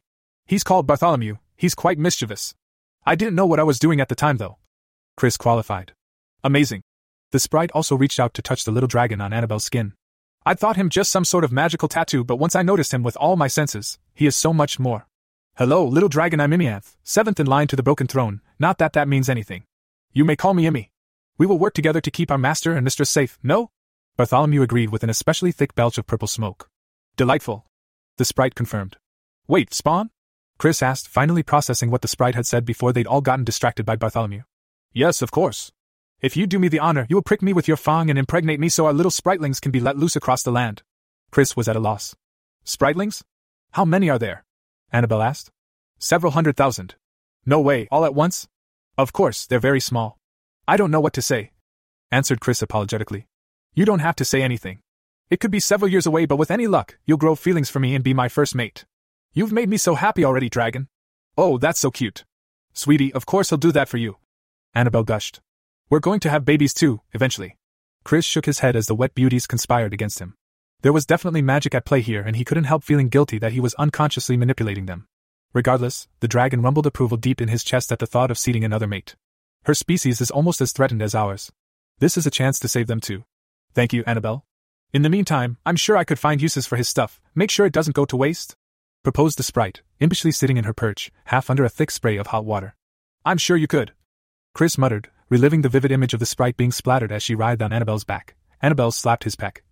"You were thinking about it again, weren't you?" He grinned sheepishly. It had been very hot. "I blame you. You've corrupted my boyfriend, you nasty little cum slut." Annabelle flicked some water the culprit's way. "I can't help it. You know what he's like." The sprite pleaded innocence. A playful, giggly shower battle ensued, the sprite using the dragon's bulk as cover from the human's grasping hands and hurling little shocks of electricity or cold at Annabelle, harmless but making her scream nonetheless. They flung innuendo back and forth. Eventually, the dragon caught them both and made them make up, which they did happily enough after their play fight. It ended up turning out into a 10-minute makeout session between he and Annabelle, after which the dragon took his time to wash their lithe bodies very thoroughly. Asterisk asterisk asterisk. "He's having sex with her already?" Susan's voice raised in unconstrained worry. "Well, in as much sense of the word as possible given the physical limitations," Lillian explained, drawing a slurp of blood through the straw. "Some of the old enamoring enchantments used to use certain sprite, how do I say this politely, ingredients. If you remember Susan. Now she's bound herself to him, apparently offering her food as some sort of magical contract. Rayla wasn't at all happy. She seemed very surprised that a female sprite was even in the area. It had gotten late and Lillian had almost picked up her phone to find out where the witch and the human had gotten themselves lost, but they just walked through the door. It was truly night outside now, the lights of the larger city but especially the active being district shone up through the wide windows into the dimly lit kitchen where the three women conferred. "Well, that explains why Rayla was distracted today," Michelle said. "Things didn't go so well. She snapped at one of the legal experts we had in conference, threatened to curse his lineage if he didn't start thinking intelligently." "Wait, she can't actually do that, can she?" "Yes, but not without consequence after yesterday's decree by the Synod," replied the vampire. "Rayla is usually short-tempered at the best of times, but today would have been especially bad. She was aggravated by this sprite and wounded Chris when she meant to kill little woman. To top it all off, I stood aside when the dragon could very easily have meant her harm. That he only ended up telling her off like she was a spoiled child is perhaps worse than if he had. What did she get Chris with?" Susan assumed her son's injuries couldn't have been too bad or she'd have heard about it before now. To be honest, she was still more concerned about him taking up with the sprite so readily. "Shade Frost, he's been healing well today but it must have hurt like hell." Susan's motherly instincts flared visibly as her demeanor stiffened. How dare the drow use borderline dark magic on him? Lillian saw her reaction and put a steadying hand on the witch's shoulder. He stood in front of her spell to protect the sprite. For what it's worth, Rayla seemed very put out about hurting him. She sent over a powerful salve to help him heal right away. "He's in his room?" Susan asked. "He and Annabelle went to bed early with Inyanth trailing along. That's the sprite, and she's quite rambunctious. He said he's feeling okay, just really tired and still a bit chilled." Susan didn't respond, resisting the urge to barge into his bedroom to check on him. "So she can just get away with attacking him?" Michelle asked. "Well, essentially, yes," Lillian spoke. "Chris could have fought her or maybe demanded compensation of some sort, but it's her territory. She has the power to punish and even kill her subjects with only marginal justification if she chooses so. She'd need more because he's a dragon, but the Synod would only step in if things got really out of hand. She didn't even mean to hit him, the sprite was definitely asking for trouble." "Huh," Michelle murmured. "Things are really going to have to change around here. I can see why we got almost nowhere today. We've been assuming you have some sort of justice system with sensible rules and laws, like we do." "We do." The vampire flashed her fangs in a wicked smile at the human before sucking out the last of her blood bag obnoxiously noisily. "How's that?" Michelle asked when no explanation was forthcoming. "Don't get caught, don't piss off the powerful, and protect the secret." "So what?" "Just fight it out." "That's barbaric. You can't apply human logic and laws to everything beings do. We aren't human. Our system has worked for thousands of years, but you humans are in the process of toppling one of the constants every being has known and clung to since birth. Humans don't know about us. That's going to be hard for some of us to deal with, not to mention these new restrictions." Michelle thought that over for several moments, realizing she needed to reconsider her vision of how the revelation would unfold. She'd been hoping beings and humans could be covered by a single set of laws, but who knows how it was going to work. "You said you let him pass you when you thought he might hurt Rayla. How is that possible?" Susan noticed the importance of the vampire's admission and even managed to hold her fierce gaze until Lillian was forced to lower her eyes. "I don't know." Lillian spoke very quietly. "It's getting harder. Sometimes I just want to taste him so badly." "Oh, Lillian, I'm sorry." It was Susan's turn to provide comfort. She couldn't imagine what the vampire was going through, but it must have been a terribly cruel-hearted decision to knowingly assign Lillian to guard her son. The thing was, it had been good for him and they appeared to get on so well that Susan couldn't help but be a little thankful. "There must be a way, to break it I mean?" Lillian's eyes flicked to the witch, trying to convey the danger of continuing the conversation in the monitor department. "No, I must be released. Rayla and I have our differences, but our blood pact is useful to both of us." Lillian lied through her fangs, doing her best to act sincere for the sake of her own safety. She wouldn't put it past the elf to destroy her after today's transgression. Susan was instantly ashamed at her mistake. She'd been removed from beings far too long for her own good. Anything and everything could be used against you. She'd grown complacent in her time raising Chris. Michelle was confused to say the least. There was suddenly tension and angst in the air. Words like bloodpack certainly had connotations she didn't like. Her inquisitive nature was about to force her to ask what was going on, but Susan subtly moved closer along the kitchen island to grab a piece of fruit out of the basket and placed her foot gently on top of Michelle's dot as she bit into the crisp apple. Susan looked meaningfully at the NSA agent. The questions died in Michelle's throat, replaced by a surreptitious swallow. Well, you've had dinner, Lillian, so why don't I take Michelle down to the lobby cafe for some of our own? Susan said. I imagine that Chris and Annabelle had the right idea going to bed early. We've all got big days tomorrow. I'm sure chaperoning your son on a date can't be too tiring. Lillian smiled. It's all right for you, Lillian. You're not the one handing over your lover to an untried dragoness, Susan said, happy that the mood had brightened almost instantly. Perhaps even quick enough for a nosy drow to overlook the poorly veiled colluding. You can only blame yourself for raising such a lecherous, unfaithful, womanizing boy. The vampire shot back. Michelle's mouth dropped open before she realized Lillian was, of course, joking. Susan only smiled knowingly as she grabbed Michelle's hand and pulled her towards the door. Lillian had it all wrong. When you were with Chris, it was like you were the only thing in the universe that mattered to him, and he was the only thing that mattered to you. At least that's how it felt to her. It was wonderful. The sprite paced down his chest and out onto the ripples of the dragon's abdomen, putting a hitch in her hips for his benefit as she felt his big, reptilian eyes following her shapely, naked butt. She turned, pausing to put her words together. I can sense you, obviously from quite a distance now that I know what's pulling me. It's even stronger here in the ether. Just look at you. He glows. Annabelle agreed, snuggling closer against his side, her head resting on his shoulder. He stroked a hand through her hair just the way she liked, resting it on her scalp every now and then and scratching oh so lightly. Yes. But he sticks out like a sore wing. It displays too much power. Anyone who wants to find you wouldn't have a hard time with the help of even an acolyte Sicer or anyone in tune with the flows of the ether. Roddick, Chris murmured, making Imian's warm footing vibrate like a gentle massage. Exactly. A being as dark and powerful as you've described him doesn't simply let you get away. If not him, then someone else, eventually, will be looking for you. We must all be ready to fight back. Imian said as she paced back up his cream-colored sternum, adjacent to her mistress's face where that delightful little tattoo was lurking behind an ear, eager to play. Even you, little Imi? Chris asked with a grin. Imi whirled on him, grabbing hold of his chin and leaning up to look into his eyes. Yes, of course me. Just because I'm small you big beings disregard. Ugh. Chris interrupted her with his dexterous, forked tongue, skimming her tummy and tiny breasts.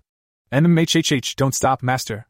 She leaned closer across his lips so he could mouth her entire torso while his tongue slipped past her tiny bush, between her moist, warm thighs, giving her some wonderful stimulation. We sprites, HHHRRM, are quite, yes, keep going, formidable. She reached all the way up, pulling at small handfuls of his purple hair, gyrating enthusiastically on his hot tongue as it smothered her slickening, greedy, little womanhood. However, it seemed he was only playing with her as he moved it back up to her tummy and blew her a little raspberry. She giggled and retreated. My fearsome little warrior, defeated with a few licks. Chris chuckled after bringing his tongue back to sample her delightfully addictive flavor. He blew cool air across her damp skin, making her shiver. Tease, the sprite accused, backing away to find a spot across his chest to lie down, kicking her legs up behind her as she rolled around a little and found herself face to face with Annabelle. The sprite reached out an arm and touched her nose affectionately. Back to the serious stuff, and no more distractions, dragon. How am I supposed to help educate you two when you divert me like that? I've got enough problems with my attention span as it is. Okay, Imi. Annabelle soothed. Continue please, I'll keep him in line. Well, as I was saying, it's important to learn to reduce your presence, not only for safety's sake but because it is a helpful exercise in the basic manipulation of energy. When using magic, you draw energy to the surface from your magical center. Then you mold that energy into your desired outcome using images, intentions, incantations, or objects. When you release that energy, your magic takes form. Imi paused to look up. The dragon's head was propped on some comfy-looking pillows so he could watch her, which he was doing intently. Her little heart fluttered excitedly at having his eyes on her. To hide yourself, the sprite continued. You essentially do the opposite. Focusing on the energy contained inside of you, force it down deeper, into a calm, quiet place. Then you must try to tame it and relax.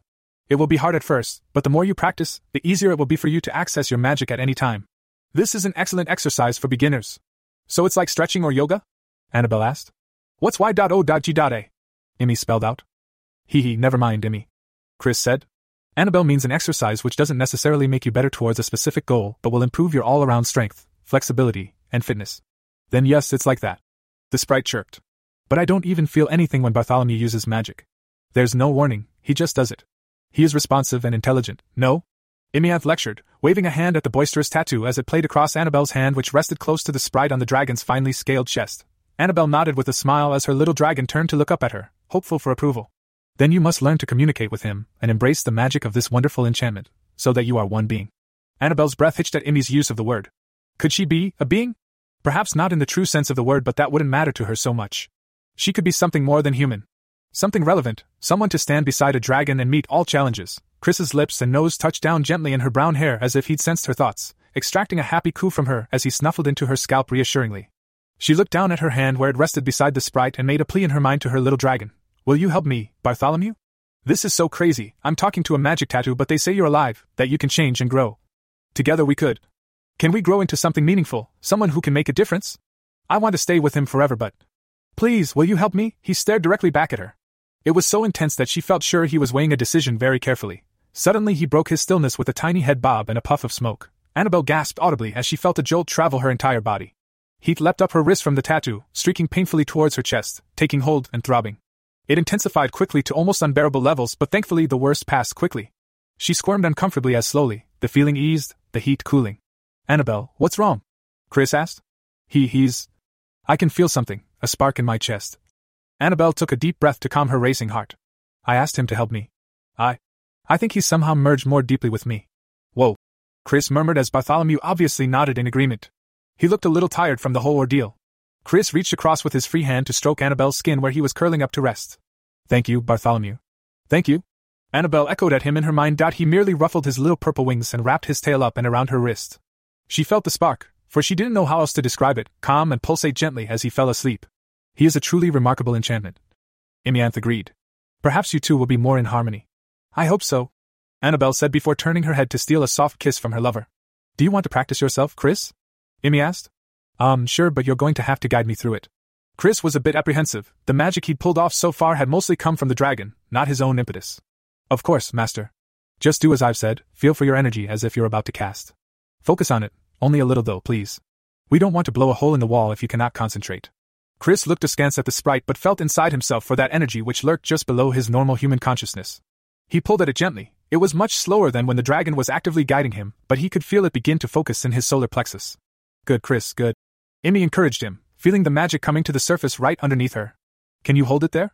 Chris nodded, but it was becoming uncomfortable. It was obvious the magic wanted an outlet. Once called upon, it was eager to find its new form, embrace its release. Okay, now try to push it downward deeper. Contain it, try to calm it and relax yourself. Saying that was all well and good, Chris thought, but it was a completely different kettle of fish to put it into practice when he'd never done anything like this before. He didn't want to try to talk and lose his concentration, but his efforts to push the stubborn orb down inside himself weren't working. Frustrated, he tried making a mental shove at the imagined ball. It only hummed louder, like an angry wasp. Relax, Chris, don't force it.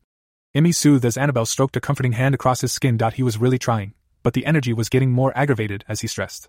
He took a deep breath through his nose and swallowed anxiously, resetting his efforts. To his relief, the ball shifted. He gulped again and tried to apply gentle pressure, pushing his own essence and magic deeper within himself. It was working. Ever so slowly the orb descended past the prostrate sprite, into his belly.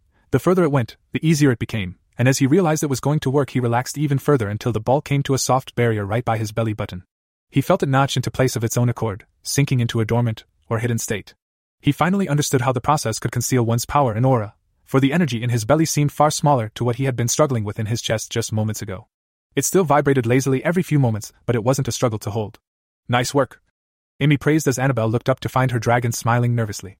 The hard part is over, but the mastery is in the art of holding, not pushing it down inside you. The trick is to become used to the sensation so that you don't have to think about keeping it there. The more of yourself you try to hide, the harder it is to hold and conceal. Do beings just go around like this all the time? Annabelle asked. Some, replied the sprite.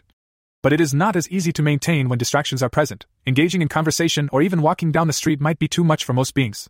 In our world, though, it is always wise to hold something in reserve. Isn't it a bit dishonest? I mean, going around pretending to be weaker than you are? Annabelle didn't like the idea that any being they met could be far from what they appeared to be on the surface. On the contrary, it helps to keep everyone honest, Emmy said. If you don't know for sure who you're dealing with, it's best to be polite and careful. But don't worry about it too much, most beings don't bother. For someone like our dragon, though, it could be important. Besides, I'm running this lesson and it's a good place to start. It's always good to have an ace up. Chris started but spluttered and coughed heavily as the energy he'd been holding spotted a chance to make a break for its freedom at lower entropy. Smoke billowed from his mouth as he coughed, carrying tiny purple and yellow embers upwards as both Emmy and Annabelle started backwards.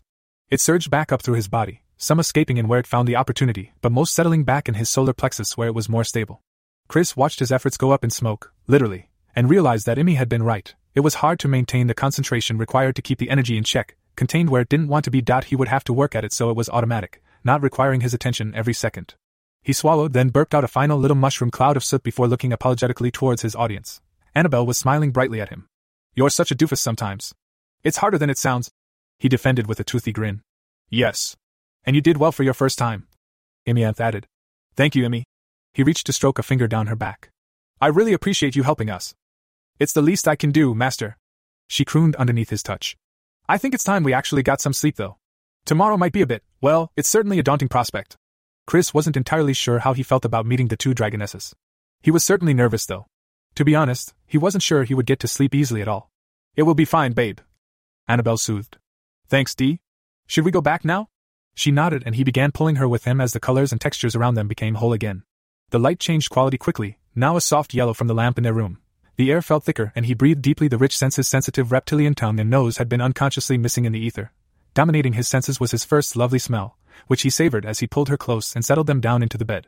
The sprite merged back of her own accord a few moments later, and seemed happy enough with her position on his chest. He ruffled his wings a little underneath himself and pulled the sheet across them all, enjoying the soft breeze it created as it settled and the light caress of fabric on his skin. With his other arm he reached for the bedside lamp, submerging them in darkness. The burn on his back was barely a dull throb now, causing enough discomfort to keep his tired body awake for only a few more moments as Annabelle's breathing deepened and Emmy settled herself down. "Master?" came the sprite's whisper after several minutes of stillness. "Yes, little one?" the dragon murmured back. "I'm glad I found you." "So am I."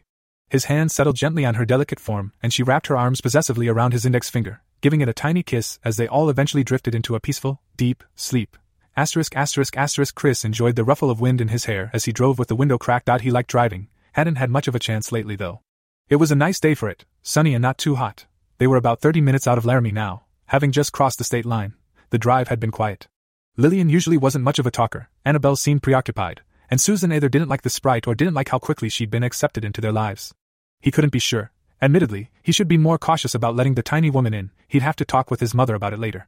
Regardless, he trusted his dragon's instinct when it came to the tiny woman who was now sitting in his lap as he drove down the deserted highway. The sprite was in love with modern music from the moment Annabelle had turned on the radio in Susan's Subaru, dancing around the car, barely bothering to stay below the vision of other drivers. Her activity, along with the early afternoon sun, had finally worn her out, and she'd fallen asleep up against him after begging unashamedly for a morsel of food. The warm air tickled his nostrils as he concentrated on the road, attempting to keep his mind away from the upcoming meeting. Sense of the surrounding countryside and road reminded him of his childhood and helped keep him calm. This was nice, he thought. If it weren't for the sordid reason for the trip, it would almost seem like they were a normal family. Okay, maybe not, the roles were a bit wrong. But who cared anyway? He was about to be mated to a young dragoness, the youngest dragon alive except for himself. On top of that, if he hit it off with her mother, all the better, according to Elizabeth Guthrie. It was exciting. His dragon was chomping at the bit just to send her, a nice little female, one of his own species. Not to mention how he felt about beginning the rigorous process of impregnating her as soon as possible. On the other hand, Chris was terrified. What if she rejected him, just like she had the other 6 males? What then? Did that mean he wasn't good enough? He knew he had to try, understanding that their species was on the brink of extinction. Sure, in the moment he would probably enjoy it, but it felt very staged and unnatural to his human mind. Lillian's intel had described Claire Godran as a fiery young woman, quick-witted and tempered, passionate, and perhaps a little spoilt. By all accounts her personality matched her aspect. Petra, her mother, was several hundred years older and much more level-headed, a fierce protector of her adult daughter. They were currently under protection in the Western Territory, living outside the hub city of Los Angeles, in San Diego. Petra had called again from the road that morning, expecting to arrive around 5 that afternoon at the latest. Apparently both women were excited to meet him too, but it didn't help to know that Chris had one hell of a bunch of butterflies brewing in his tummy now that his mind had wandered back to them. So he distracted himself with driving the 5 of them home to Laramie, to see Guthrie, and perhaps attempt to save his species. The little dairy ranch seemed unchanged. There was no reason it would have, but it felt like he transformed so much since he'd left that he thought it might be different too. It seemed months ago he'd left this place, but really it was a matter of days or weeks. The old workcat was on his porch waiting for them, and as soon as he parked, Chris was on his way to give his friend a sound hug. "It's good to see you, boy. You've grown some," remarked the workcat, sizing him up as they broke away. "Yeah, something's changed when I came back to my human form. I gained a couple of inches among other things. I'm much stronger now too, even when I'm human." "Good," Guthrie chuckled. "I've got some work for you to do before your guests arrive. I hired that Simmons kid from down the road to fill in for you, but he's a human, doesn't have your stamina. I'd have done it myself, you see, it's just my back's been acting up, you know." Chris eyed him suspiciously. Sure, Guthrie was old for a human, but he wasn't a human. It wouldn't be beneath him to play up an injury to get Chris to do some heavy chores he didn't want to do himself. He'd done it before. All right, old man, at least you're smart enough to admit you're not up to doing everything around here. We wouldn't want you to hurt yourself. Chris quipped back. Jeffrey almost rose to the bait, but simply smiled graciously and went to greet the others. Wounded pride was better than lifting heavy objects. Susan, my dear, you look even more beautiful. Jeffrey practically bellowed as he strode past Chris, making her blush a little as they met on the gravel driveway, giving her a warm hug. Chris' scent was all over her though, and he stepped back to look her in the eye. You too, yes, Jeffrey, we're together now. Susan replied a little nervously. Good for you. I backed you to resist him for about a month, maybe two, but it appears I've greatly overestimated your self-restraint and sense of decency. His Cheshire grin gave away his game completely though. Oh, shut up. Susan laughed, batting him playfully. She was really happy to see him again, still the same old Jeffrey. Ah, and let's not forget the loveliest girl in Laramie, the spring flower, Annabelle. Jeffrey purred, ever the charmer. My dear, is he treating you well? You know, if you have a falling out, I've got two perfectly good shoulders to cry on. I'm great, Jeffrey, thanks. It's good to see you again. Annabelle replied happily, but with a new appreciation for the elderly work cat. Jeffrey's got a bad back, Annabelle. If we ever break up, you should probably look for more stable shoulders to lean on. Chris added, drawing a playful hiss and chuckle from him. Young people these days, no respect. Jeffrey muttered, playing his age to the limit. Am I right, vampire? Indeed, Lillian said from invisibility, leaning against the car and assessing her surroundings. It's nice to meet you in person. I've heard a few old stories about you I'd find hard to believe.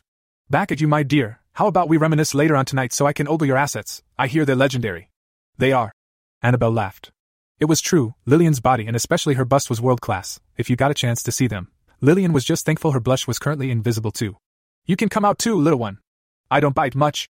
Jeffrey turned back to the car. Immy peeked around the door and fluttered up to Chris's shoulder. Hello, kitty. She squeaked.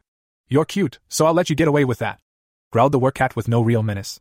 This is Immy for short. Chris introduced. Hun, and how did you two meet? I can see she's already quite dragon-struck. We found her in the ether. Annabelle explained. She was being attacked by a wraith and Chris healed her. I took the opportunity to bind myself to him, and now he's my master. Immy said. Immy, call me Chris. Remember? Chris coaxed with an embarrassed glance at the work cat. Jeffrey could only shake his head. You're unbelievable, boy. You leave for barely 2 weeks and come back with all these beautiful women hanging from your arms, fetching to add another 2 while you're here. Yeah? Chris' embarrassment was rising. Good work, son. Jeffrey clapped the startled dragon on the back. Well, go on, all of you. I've got a roast to prepare for tonight's dinner. I'll be over a bit later to throw it in your oven, Susan. They unpacked the car and spent the rest of the afternoon mostly relaxing. Susan checked all her precious plants and found that Jeffrey had actually been doing exactly as she'd instructed. They were still flourishing, if slightly overgrown. Lillian, Annabelle, Immy, and Jeffrey played a couple of rounds of cards while Chris did some chores, Mosty restacking some hay bales which had fallen off the pile and splitting a stack of particularly knotty pieces of wood which Jeffrey had given up on. It was actually enjoyable to be back doing things he felt so familiar with. It took his mind off the dragons he was about to meet. His newfound strength lent a comfortable easiness to the tasks he had already acquired the finesse for as a human. Meanwhile at cards, Lillian used her telekinesis to hold her cards in front of her chair whilst floating very stealthily around to look her opponent's hands, confounding Jeffrey and Annabelle greatly until she took pity and admitted her deception to cries of supreme outrage and laughter. The time passed much too quickly for Chris. 5 o'clock had just come and gone, and he was nervously sitting at the kitchen bar. Annabelle came and hugged him close, kissing him desperately, successfully conveying all her angst, which made him feel even worse. The tension was palpable and Jeffrey excused himself, tactfully realizing he probably shouldn't be there, at least in the beginning. Susan was busying herself in the kitchen needlessly and Lillian was sat on a couch, visible now that the sun was low enough not to penetrate into the house. Immy was perched next to her, the least affected. She was looking forward to watching the dragons meet and mate. Asterisk. How much longer? Claire whined. It's not far now, dear. Petra said patiently from the driver's seat of their SUV. But why do we have to come all the way out here? There's nothing out here. She gestured out into the flat alpine farmland. It really did look quite barren. Your potential mate is out here, that's why. Petra said, a little snappily. She was on edge herself, and although she could understand her daughter's nervousness, the constant questions about him, and how long the drive would take were wearing her down. She sighed. Sorry, baby, I know you're nervous, but I am too. It can't be more than a few minutes now. Oh God, Mom. What if he doesn't like me? What if he isn't right for me? Claire worried aloud, fidgeting in her seat and twisting a strand of her red hair between her fingers. Sure, it's okay, Claire Bear. There's nothing not to like, and as for the second part, you can't do anything about it if you two don't match. Just promise me one thing? What? Just be nice to him, please. Don't be mean, he's only been fully awakened for a few weeks. If he isn't right for you, just say so and be polite. I'll tan your ass if you put him off of dragons for good, so will Elizabeth. In the past, Claire had sometimes been quite rude to her other potential mates when their advances weren't accepted. She hadn't clicked with any of the 6 males and sometimes she'd let them know. This was her daughter's last chance to find a mate until another male was born. It could be hundreds of years. She prayed to her aspect, the wind, that her daughter would find happiness with this young male. That possibly she could too. Okay, I'll try. I know I've only got one shot at this. Claire straightened her spaghetti-strap tank top nervously against her toned tummy. She brushed lower to pull her blue, pleated mini-skirt down a little. Would she finally have a worthy male to hold her down and take her? Her dragon was eager inside her. She'd been lonely for so long. Her biological clock was ticking, demanding she find a mate. However, she wouldn't settle for anything second-rate. He had to be the best to tame her fire. Apparently he was a class 1. That was intimidating. Claire herself was a low class 2 whilst her mom was mid to high in the same category. A class 1 was so much more powerful, exponentially so. Doubt swept through her again. What if she hadn't worn the right clothes? She tried to go for a look that would entice him, something he'd associate with someone his age. Even though she was about 45 years older, she probably looked like she just hit 21. Qualms flooded her nervous mind. Her outfit was way too showy, practically slutty. What if she liked him but he didn't like her? What if they did mate? She'd never done anything with a man, her dragon rejecting any advances. Do we have time to stop so I can change? Petra looked over at her daughter curiously, then chuckled. She must really be a nervous wreck. No baby, he isn't going to care what you're wearing, which is very provocative by the way. He's going to care about what's underneath your clothes. How you look, how you smell, how you taste, how you feel to his dragon. Claire wished she could have her mother's exterior cool confidence. She was so beautiful with her platinum blonde hair and perfect full curves, looking so pretty in jeans and a tight little blazer without even trying. Sure, some guys drooled for her own body type, less curvy but toned and slim. Perky and tight, athletic. Her red hair and fine complexion was apparently also big plus too, but right then, Claire would have swapped it all for just a little more confidence and experience to dispel the snakes writhing around inside her stomach. Still, there was no denying, it was exciting. Terrifying but exciting. She might finally have sex. To feel fulfilled after an orgasm rather than unsatisfied and cranky like her masturbation sometimes left her. Mom, if we do, you know. What do I do? I'm sure you're familiar with the biology. It'll come naturally, dear, don't worry. Just let him take the lead and I'm sure you won't be disappointed.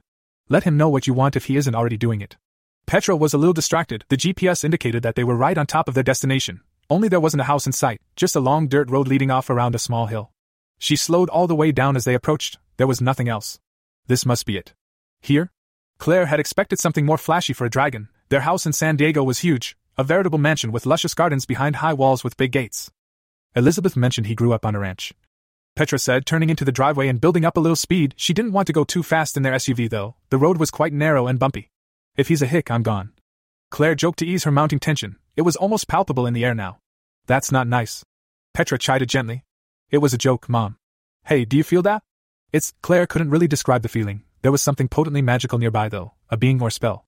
It made the back of her neck tingle. That's him, Claire. No way. I can't even see him. He's a class 1, high in the category if I'm not mistaken. Explained Petra soothingly. She didn't want her daughter freaking out now. The male's presence was huge though, so strong, it called to her dragon and Petra could only assume it was doing the same to her daughter.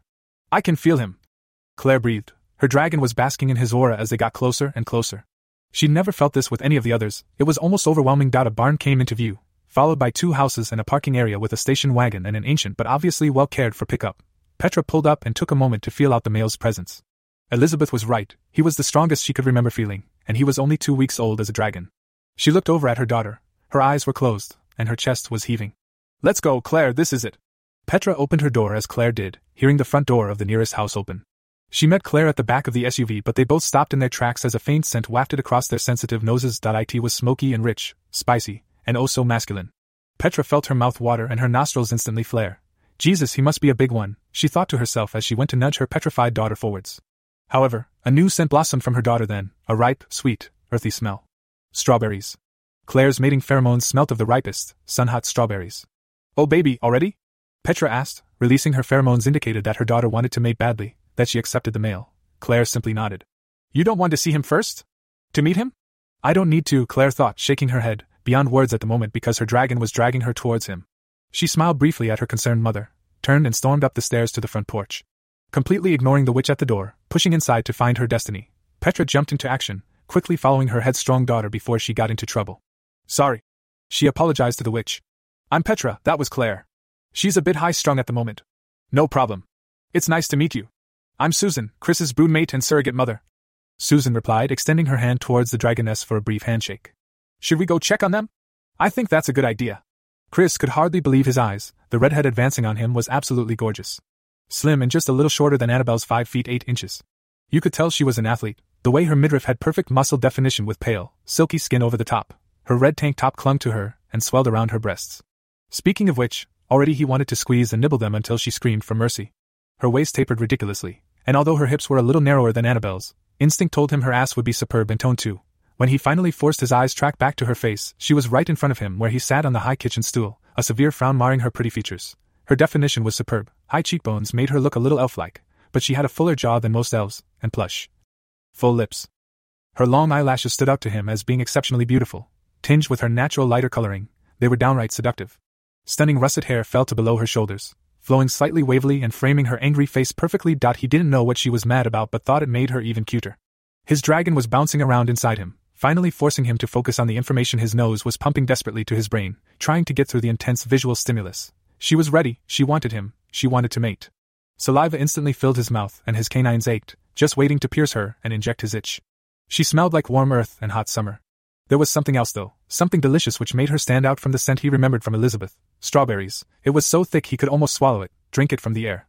She stood barely more than 2 feet away with her hands on her hips and a scowl on her face as Susan and the other dragon entered and closed the door. He paid them no attention. Everyone was silent for a few more milliseconds before Chris' human mind clicked back into gear, wrenching some control back from the overstimulated dragon. Annabelle was still at his side staring at the sexy redhead whilst clinging to his arm. Daring to take his eyes off the haughty dragoness for a second, he disengaged his fiancée's grip, gave her a quick kiss at her temple and brushed some hair away behind her ear. She gave him a searching look. He could tell she was feeling vulnerable, but she gave him a tiny smile anyway. It hurt him to do it, but he gave her a gentle push backwards so she was behind him and looked meaningfully over at Lillian. The vampire silently got up and pulled Annabelle away, leading the poor girl up to his room. Downstairs, the room was filled with palpable tension. He turned his full attention back to the woman presenting herself to him. "I'm Chris." "It's hissed." Claire's dragon spat as it surged forwards powerfully, finally getting some recognition from their mate. Animal instinct taking over completely as she began a flash transformation. It was all she could do to stop herself from going into her complete dragon form. Her mother had forbade her from that. His inactivity was infuriating. Didn't he know what her smell meant? Why wasn't he inside her already? Her red wings erupted from her shoulder blades and started growing as tiny ruby scales zipped across her skin, lightning to pure white across her front. Her nose flattened and her teeth sharpened. Little canine fallets extended in her mouth as the deep red color spread across her beautiful face. Her pupils lengthened vertically, irises blazing red with golden mottles as the transformation completed in a matter of seconds. Tatters of cloth were torn from her glorious body with sharp white talons, bearing herself before her mate. He stood still in astonishment, which she took for indecision, hissing and spitting at him, daring him to resist her beauty. The male did nothing. What did that mean? Hurt, anger, and shame welled up inside her chest at his rejection. Her dragon pulled a clawed fist back to strike at him in retaliation, but suddenly he was before her, pressing close and towering above her with an already purple hand gripped tight around her throat. "Oh dear. Manners, Claire." Petra muttered in the background but was unheard by the lusty dragons. They were in their own sphere of existence now. "Do we need to stop them?" asked Susan, worried as her son practically choked the smaller female. "Not on your life," breathed the other mother, pride and happiness filling her.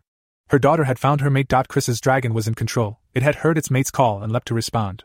It was going to take this petulant little female for his own and lovingly ruin her. He changed in record time. Purple ether fire flashed across his skin as he transformed.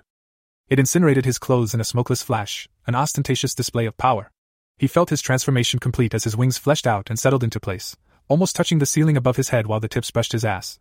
The female in his grip whimpered up at him. He bared his fangs and snarled right back, trailing off into a lust-filled, deep purr.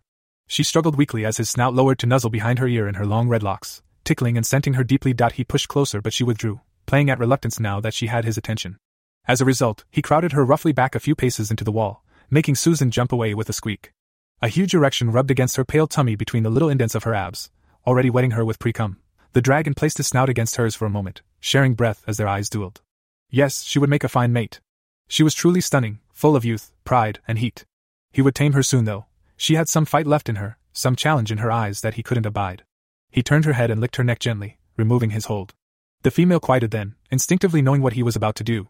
His fangs absolutely throbbed now, dripping something sweet yet bitter into his mouth. Without further hesitation, he sunk them deeply into her delicately scaled flesh, infusing his addictive itch directly into her bloodstream, into her being. Claire screamed. A bestial, primal roar that trailed off to a wail of pleasure. It was official now, they were mated. She wouldn't take another so long as his itch coursed her veins. It was heady, spreading through her body like slow fire, like gradually immersing in slightly too hot water.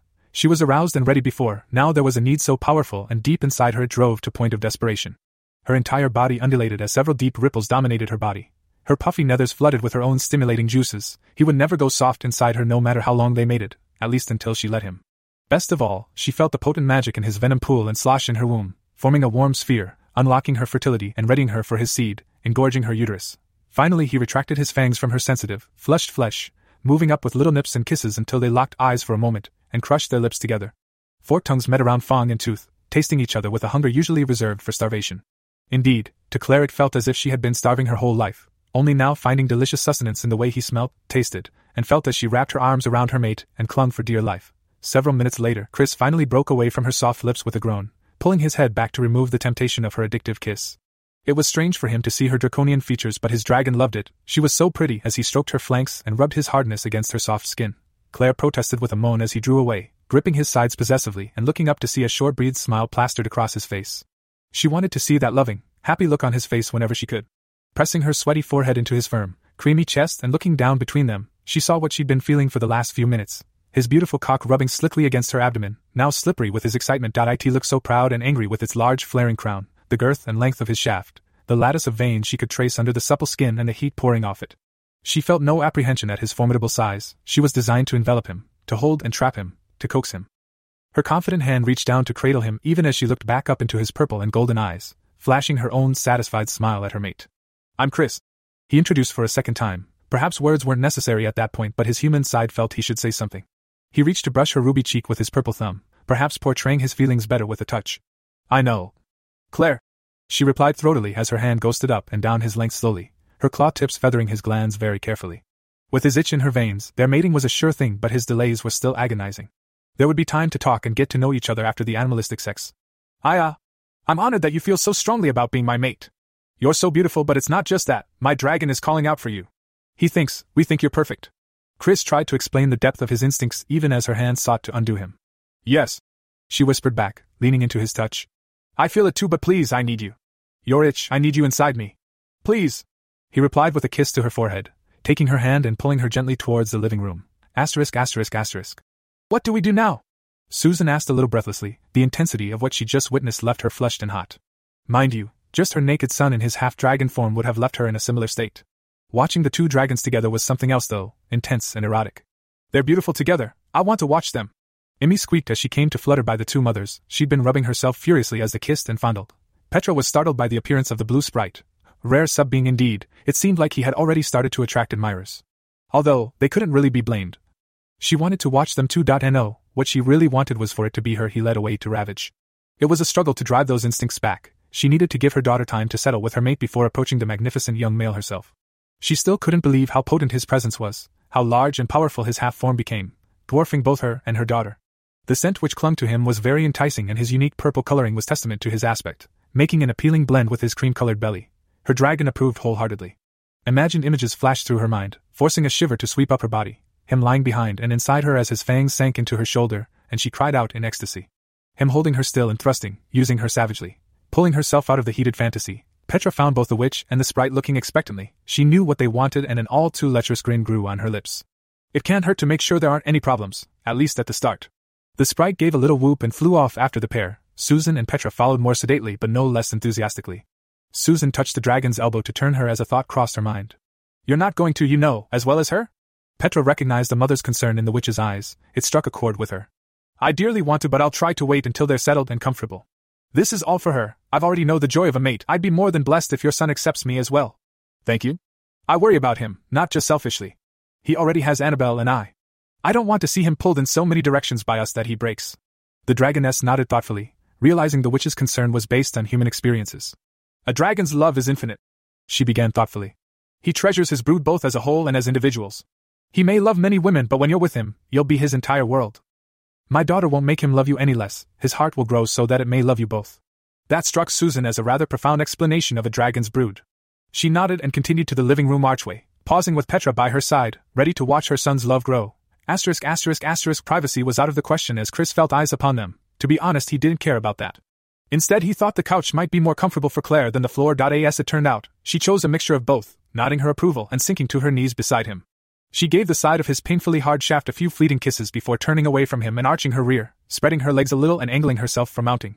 Her wings fluttered in excitement, the white tips of her claws resting just above her offered butt. Chris was tempted by her offer but felt their first time should be more intimate, face to face at least. He could explore her like this for a little while though. He fell to his knees behind her, running his hands over her smallish but sculpted round ass and getting his first look at her perfect little pussy. The almost pure white of her belly coloring extended to her labia, currently plush and full of excitement, spread slightly to reveal deep pink and the squishy frill of her tight inner lips. Her whole hairless mound was slick and glistening in the late afternoon light barely coming through the windows. He couldn't help it, his snout automatically honed in on her pungent snatch, thick with her fruity pheromones. He sniffed tentatively, looking up over her back to see her watching, impatient yet indulgent. Focusing back on her center, he realized that she looked quite small. He was going to have to be especially gentle with her. "Please," she murmured again, wiggling her behind at him and buffeting his head gently with one of her wings. She could feel his breath on her aching sex and it was killing her. "Sorry, I got carried away, you're beautiful," Chris replied before sinking his lips onto her, almost completely covering her and sucking gently. Claire shuddered and hissed at his hot touch, the pressure of his suction quickly followed by the slippery heat of his tongue delving into her, the first invader that wasn't a toy or her own fingers. It was wonderful. Chris's mouth tingled at her wonderful taste. The strawberries her pheromones promised him were faintly there, sweet, musky, and oh so wet and juicy. His penis flexed and jumped to painful hardness as her magical stimulants hit his tongue. He snorted loudly and gave her a final lick, brushing her tiny peeking button goodbye. Just moments later she felt cool air caress her again as he pulled away. She was almost disappointed until she remembered with the touch of his hands at her hips that he was going to fuck her. He tried to roll her onto her back but she resisted, extending her wings on either side to prop herself in place. "No. Do it like we're supposed to," she demanded. The mating instinct coming from her dragon was so strong as she felt him give in to her desire and shuffle forwards, butting his hot, thick cockhead against her and spreading her open. Rubbing up and down against her sex wickedly, wetting himself thoroughly in preparation for stretching her tight opening. She reached underneath to hold him in place as he leaned down across her back, resting some of his weight on her just like she wanted. Her breasts were squashed into the leather couch, and she rubbed her chest back and forth for stimulation. His staggered breath was hot in her ear and his hands gripping her waist firmly as he paused for some sort of final approval. "Don't be gentle," her dragon crooned. "You've won me. Now take me." Despite her baiting, Chris was going to try to be gentle. His cockhead tingled maddeningly as her pussy wet him. He'd never been this hard in his life. He gave a gentle push, feeling her begin to stretch open but resist him firmly. She was moaning underneath him as he gave another harder push and felt her yield slowly before he reached some critical point and popped slickly into her heat. "Oh fuck!" he cried, holding himself still with just his head barely inside her. He couldn't believe how hot and tight she was on him. Already he could feel her walls shuddering and attempting to draw him further in. "More!" Claire roared. "Give me all of it!" She loved his hot, pulsing crown inside of her. Pleasure, tinged with a little pain, shot up her nerves to her brain. He felt huge, but her little snatch was up to the challenge, sopping wet and eager to capitulate before her mate. Her body was beginning to vibrate already. She felt him push gently again, sinking slowly deeper but not deep enough. That wasn't going to make a difference though. It felt too good. She was pushing backwards even as her body began to shake and buck. A hissing, strangled cry was partially smothered into the couch cushions before she bowed upwards and thrashed violently. "Fuck! Oh fuck, see, coming!" She screamed as her orgasm pulled her under and tossed her about. His penis still thrust against her contractions, sinking even deeper as his fangs sunk into the back of her neck with a prick. Biting her, holding her, poisoning her with his itch. Her human mind lost control in ecstasy, leaving only her ecstatic dragon. It was all Chris could do to hold on to her. She was lean and supernaturally strong just as he was. Her joyous pussy felt like it wanted nothing else to do with him, attempting to push him out with its fierce spasms, trying to flush him away with a gush of her clear pungent essence. He had to push roughly into her to keep seated, gripping her bucking hips hard enough to leave bruises on a normal woman. His dragon told him to bite her again, so he held her down, flattening her wings, and pumped more and more of his fertility-inducing venom right into her blood as she rode her orgasm. She kept groaning and twitching as she calmed, taking him a little deeper with each rhythmic clenching and opening of her hot channel. Claire was weak and heavy as she came back into her own. She wanted more, she needed his seed. Pleasure had overloaded her system, leaving her hot and gooey. He was inching deeper with his constant pressure and her little movements, parting her with his thick manhood. He suddenly swapped her hips for a firm grip on her forewings and was pulling her back onto his spear. It was an amazing feeling, ever closer and closer to that ball of energy she could feel in her womb. She took a few seconds to push some of her own magic towards that molten sphere, feeling their combined aspects meet and mate, just like they were doing. It made her shudder and experience a longer, gentle climax as her head dropped down and she panted into the cushions. It was so improbable, but she desperately wanted a child with this wonderful, attentive male who introduced her to pleasure previously beyond her wildest dreams. Finally her climax abated and she turned her head. He released her neck and they shared a brief over-the-shoulder kiss as she felt him begin a gentle thrusting, pulling out a little before delving ever deeper. Hands dropped her wings and wormed underneath to caress the sides of her tits. She moved to give him full access, placing her hands over his, urging him to fondle and rub her excited, springy flesh. His slow strokes had her crying out in no time. "Unth! Yes, good, so good. Harder! Please give me your seed." Chris finally felt a resistance against his tip as he pushed deeper to the end of her hot passage. He'd expected it sooner given how small and tight she seemed to be. It felt a little squishy and giving as he held himself still inside her, letting her get used to him for a moment, and getting a measure of how far it was safe to thrust. She wouldn't have it, she kept pushing backwards on him, butting her cervix against his overthick crown. From his experience with Susan and Annabelle, he held back against her eager pressure, not wanting to hurt her. He looked down between their bodies to find her lips splayed beautifully around him and a few inches still outside of her. She wasn't as deep as either of his previous lovers, but that didn't matter. She felt absolutely amazing as he began to thrust again, picking up the pace a little, withdrawing his glistening length and steadily giving it back to her, filling her tight, hungry pussy over and over.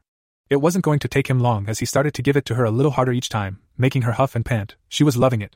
Despite the wonderful sensation of his fat shaft stuffing her, a frustrated moan left Claire's parted lips. She knew he had more, so why was he still teasing her? He was so thick and hard inside her, stretching and rubbing her towards another climax already. Every stroke now he would just brush the giving ring of muscle that guarded her womb. She would push back when he came close, but he never penetrated her fully like she needed, holding their bodies a little apart with greedy handfuls of her springy ass cheeks.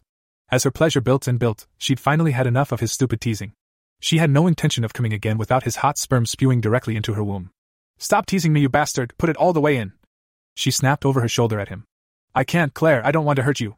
Chris panted back. He was trying to hold himself for her orgasm. He could feel her getting tense, but it was going to be a close thing.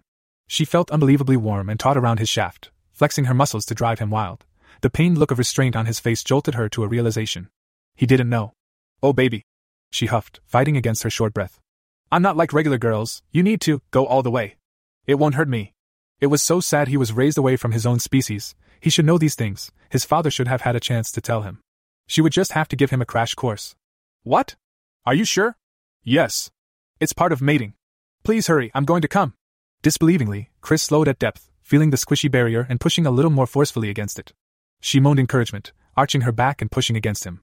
He let out a gasp as he felt it give a little, stretching more and more. "Harder, push past it. Go all the way. Please," she shouted. Presenting such a beautiful sight with her scarlet hair flowing down across her back and wings, he gave in. Grasping a fistful of that hair at the base of her neck, he pulled her up against him, panting in her ear as he pushed hard and felt the ring of muscle slip tightly over his thickest part. "Grah!" Chris exhaled incredulously as his last few inches slipped steadily inside her. Her butt squished against his pelvis, and his cockhead felt like it had just been transported to another dimension. A hot, very pleasurable dimension. "That's fucking unbelievable!" He growled into her ear as he held still, fully inside a woman for the first time since his transformation, enjoying the unique strangling heat on his crown. "How is that even possible? Where is my cock right now?" "You're in my womb, sire. Please keep fucking me." She encouraged him even as she spun her delightful trap, her cervix tightening wickedly behind his glands. It was intensely pleasurable for Claire. She hadn't done this before, was acting on her mother's knowledge and her dragon's instinct. Her body shuddered as she closed behind him, a huge orgasm tremoring just beneath the surface.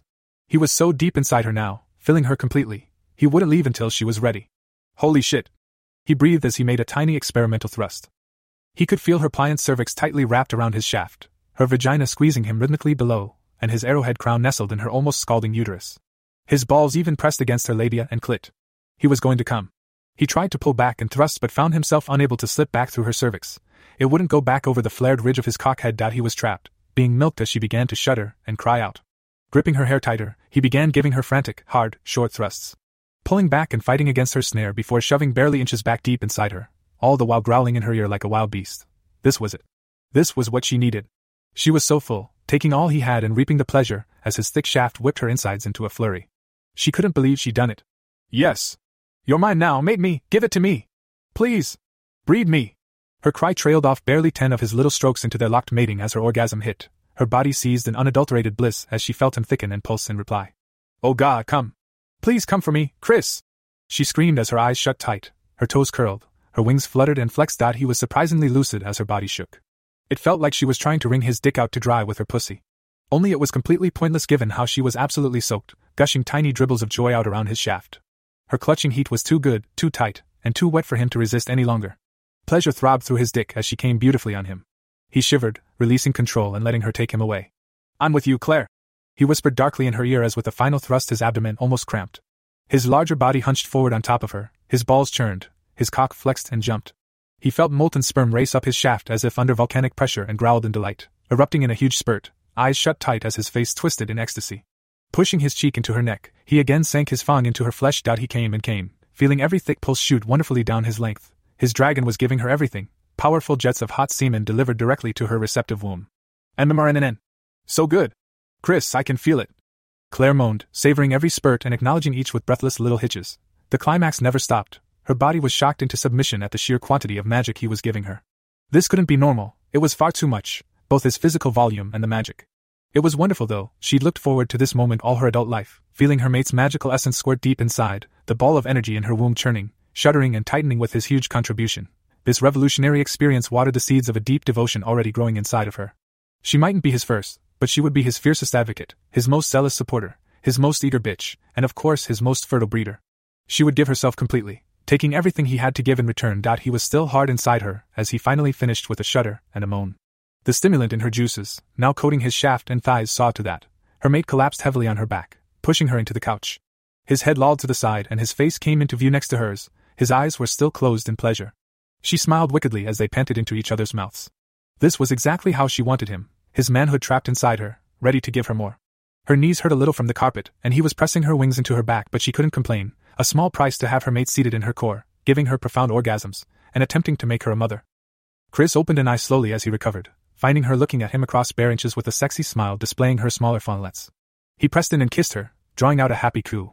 When he finally extracted himself from her hungry mouth, he was momentarily lost for words. His dragon mate was so beautiful in her freshly fucked state, the hooded eyes, the sweaty hair, the flare of the nostrils on her delicate ruby snout as she caught her breath. That was incredible, Claire. I don't know what to say. Thank you for choosing me. You're welcome, but Chris, believe me, I've been waiting for you for so long. A sharp-toothed smile made her features glow, her eyes searching as she closed the small distance between them. They met for another languid kiss, capturing a gentler moment after their passionate first mating. You won't have to wait ever again. He spoke against her warm, crimson skin with tiny kisses. Thank you. She sniffed happily, her emotions almost overwhelming her. Not wanting to lie on her too long, he moved back to extract himself. However, he quickly found that she still held him hostage inside her. I'm not done with you yet, she coyly explained as she followed him, leaning up off the couch, humping back onto his hardness, drawing out a groan from her partner. Oh really? He was currently oversensitive but would be happy to go again in a moment. Yeah, and I'm not going to let you go until I'm ready. I hope you're up to it, mate. She extended her wings backwards and hooked the tips around his firm butt to pull him closer, reaching back at the same time with her hands to spread her cheeks and push him to full depth in a leisurely thrust. Chris groaned at the stimulation, taking hold of her forearms and holding her arms behind her back. He tried to pull out, testing the strength of her trap. He gasped as the sensation shot up from his compressed cockhead. It felt incredible, and instead of stopping, he kept trying to pull out. Her squishy yet unyielding cervix felt amazing rubbing and stretching against his ultra-sensitive ridge. Stuffed full and feeling a wonderfully intense pressure against her sensitive ring of muscle, Claire enjoyed the sensation just as much as he did. Baby, that feels so good. Stretch me all you want, but you're not getting out, she cried, tensing her pleasured insides around his large shaft to prevent his escape. A sinful chuckle rose in his throat. She was magnificent. His hands released her arms to ghost up her toned tummy and cup her soft breasts, squeezing the pale flesh and teasing her candy cherry-colored nipples. His lips found her ear, kissing and licking her into giggles before nibbling her cute little lobe as he began his slow, deep thrusting again. I wouldn't dream of it, he growled. Chris lost track of how many times they made love, sometimes continuing right through their orgasms or taking brief breaks snuggling on top of each other on the couch. They explored each other's bodies as best they could with their constant joining. Chris especially liked how she seemed to love the underside of her tits nibbled and licked, and how her upturned eraser-like nipples seemed just a little too big and pointy for her small red areola. This was his mate. Someday his child would suckle rich nourishment from these same teats. Eventually, they began speaking in more than moans and growls in these breaks, getting a feel of each other quickly and enjoying what they found. She explained their unique sexual biology in detail, with hands-on demonstrations. Her cervix, if it could truly be called that, was far more elastic, durable, and animated than a normal human woman's. At least it was when she was ready to mate. As well as the lower reaches of her womb, it was full of sensitive nerves, giving a huge amount of pleasure, as well as allowing her full control over its tautness. His distinctively flared glands with its exaggerated ridge acted as a barb, readily inserted but difficult to remove, requiring several minutes of concentrated relaxation on her part to loosen enough. She explained that male dragons were naturally well endowed to be able to pull off this feat and force a very snug fit. Although from her mother's description, Chris seemed nicely gifted to fit more than just his cockhead inside her womb. His size proved to supply some exquisite thrusting room as they took their evolutionary anomalies for a test drive. The theory was that all this had evolved millennia ago to ensure long, drawn-out matings with multiple inseminations. He could certainly attest to that. It was a good thing too, given how difficult it was for them to reproduce, how much energy was required as well as good luck to create new life as magically powerful as a dragon. Eventually, completely satisfied that she had him trapped with more than just her incredible pussy, Claire relaxed and released his manhood, turning to cuddle and kiss her mate. She was astonished to feel the beginnings of a deep bond forming between them, on top of the chemistry their dragons obviously shared. That didn't mean she was done with him though. As the hours rolled by and the sun finally set, she would tease him to hardness and have him back inside her in a flash, riding him with abandon or begging him to ravage her, but always demanding his seed with a hunger born from animal instinct. It was her first shot at real sex, and she couldn't get enough. As their lust mellowed and the breaks for recovery lengthened, they talked. Chris recapped his life for what felt like the 500th time in 2 weeks, giving her a more detailed version than he usually did, however. He even told her what he remembered of that blurry last night he saw his father. "Oh, Chris, I'm so sorry," she said, stroking his cheek comfortingly as he finished his tale. "I lost my dad when I was young too. I was only 11. They lay facing each other on the couch, arms intertwined, lazily petting. "That must have been hard. I mean, I don't really remember much about him. I think it would have been harder if I'd grown up with him and formed all those memories only to then have him taken away, like you did." "It was hard," Claire confirmed. "It screwed me up big time. For years I hated going anywhere. I was so scared I wouldn't even talk to other beings except Mom. Then when I started to get a little older, Mom got me into self-defense and magical training. That's boosted my confidence a lot. I'm still a bit of a shut-in by most people's standards though." "I'm sorry, Claire, that sounds really sad." "It's okay, it was a long time ago. Besides, I enjoy all the training and working out. It's good to feel like I've got a fighting chance if someone ever came for me or Mom. Yeah, Lillian, my vampire bodyguard, has just started giving me some lessons. She's pretty rough though, usually wipes the floor with me. Maybe you could help out sometime, maybe go a little easy?" "Haha." She giggled softly. "I could help, but I wouldn't go easy on you. There'd be no point. And besides, you're much stronger than me, so that hardly seems fair." Chris groaned as she nuzzled her nose against his chin. "Another woman hell-bent on beating my ass. I won't do any permanent harm, it's such a nice ass." She made her point with a little pinch, making him jolt. She couldn't help but smile. "So what do you and your mom do, day to day?" Chris inquired. "Well, we both have part-time jobs at a local 24-hour clinic. It's run by the pack of werewolves who took us under their wing when we first moved to San Diego. We're honorary pack members now." "That's neat, but you make a living working at a clinic part-time?" "Oh no, we do that to help out. It's a really good way for the pack to integrate into the human community and make a positive impact. Mom and I have our own business through Maginet in order to get by." "Awesome, I was thinking about doing that too," Chris said. "What do you do?" "It's pretty simple really," Claire explained. "As I'm sure you've noticed, dragons have very strong links to their aspects, giving us lots of available energy in the right conditions. Mom and I take orders on Maginet to recharge magical items." "Huh." Chris was a little crestfallen. "I was thinking about doing pretty much the same thing. Don't feel bad, a lot of dragons do it. People always need stuff recharged. Damn, I guess I'll have to take up some of the offers I've had to pimp myself out instead." He smirked. "You." She poked him in the chest. "Will." She poked him again. "Not." She kissed him quickly on the lips, drawing out a shocked little splutter. "If you need money, you can help Mom and I." "Okay." He surrendered with a grin. "How does that work for you two though? I've only tried it a few times with Susan after, She was the one who filled the crystals anyway." "After what?" Claire asked knowingly. He murmured. "Say it." She threatened. "Sex." Chris whispered, not quite knowing why he felt so bashful about it. Claire already knew. "She's one of your brood, there's no shame. What you should be saying is, after you fucked your foxy stepmom deep and hard. As any self-respecting dragon male would." Chris felt heat rise in his cheeks and was thankful for the darkness in the room and his dragon's coloring. "HRM?" she murmured when nothing was forthcoming. "Yeah, I guess." He sighed before playfully tickling her ribs. "You're not nearly as ladylike as I was promised." "Eep. I don't know what you've been told, but I'm no lady. You've been fucking me for the last 3 hours too, or didn't you notice?" "Oh, is that what that was?" he replied cheekily. Typical, cocky, male dragon. "Anyway, energy transfer through sex is written into your DNA, it's part of how you reproduce. I suppose you and I could recharge gems like that, but at the moment I'm being greedy and holding on to everything you give me, to hopefully help provide the spark of life." "I see." Chris said. It made sense. "And let me just say, that you've given me so much already I can barely hold it, Chris. It's like you're stretching me on a magical level too, and you're not being gentle about it. I really hope we can make it happen soon because I don't know how much more I can take." "I hope so too." He leaned in to snuffle against her skin, and she returned his gesture of affection. "Anyway," Claire continued, "Mom and I channel energy directly from our bodies into the object being recharged. With gems and metals it's pretty easy, but some of the other items like wands or enchanted trinkets can be quite difficult. At the end of each day, we usually drain ourselves into an object that someone sent us before we go to our aspect to replenish." As Chris listened, he pulled her back on top of him without protest and began stroking up and down the thicker scales closer to her spine. She seemed to love it, shivering slightly, all the way to her wingtips as she continued to explain the process. "It's a win-win for everyone.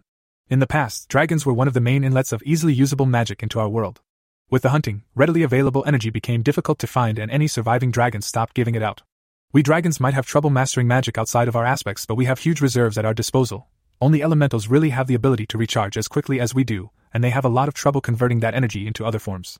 For a while there, it was hard to get a hold of full gems, which is a big problem for magical humans and even elves to a lesser extent. Now that everything's settled down a bit, Mom and I have been going as fast as we can to keep up with orders.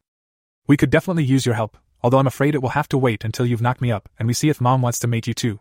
Chris sighed. He didn't really appreciate her cavalier attitude towards his mating, but his dragon clearly thought he really had no right to complain. Well, thanks for the explanation. I'm not sure what I can tell you in return other than how a farm runs or maybe a few funny stories. I'm totally new to this life. That would be nice, I guess. Tell me a story. Claire would be happy to feel the vibrations of his speech through their touching chests and really concentrate on enjoying the little back massage he was giving her. Chris started to describe his life growing up on the farm. She seemed to love it, resting her ear against his shoulder as she lay on top of him, listening as he talked and breathed. Soon, dragonish urges caught up to her, and she lifted herself into position and slipped him slowly back inside her warm, slick center, lying back down on his chest and urging him to continue as she made little bucking motions with her hips and whimpered involuntarily in pleasure. Claire loved his body. Everything about it. He was tall, broad, and well-muscled. He dwarfed her but still let her have her way, being a little dominant with him at times. She would never have had that with any of the other males. Mostly, however, she loved his smell, his presence, and that as they talked he looked up to her, treating her with reverence rather than coddling her like she was still a child. Sure, not all of the males were that bad. Lord Guthrie and even Alexander had seen her as an equal, but there was really no spark there whatsoever. Chris was wonderful, playful, sexy, and attentive towards her. There wasn't an ounce of arrogance or posturing in his bones, even though he had more reason to be that way than most. He was a class 1 for God's sake. She could feel the power oozing off him, knew firsthand how freely he gave staggering amounts of energy in his moments of passion. When he finally flipped them over and took his time finishing inside her yet again, he had her heart melting.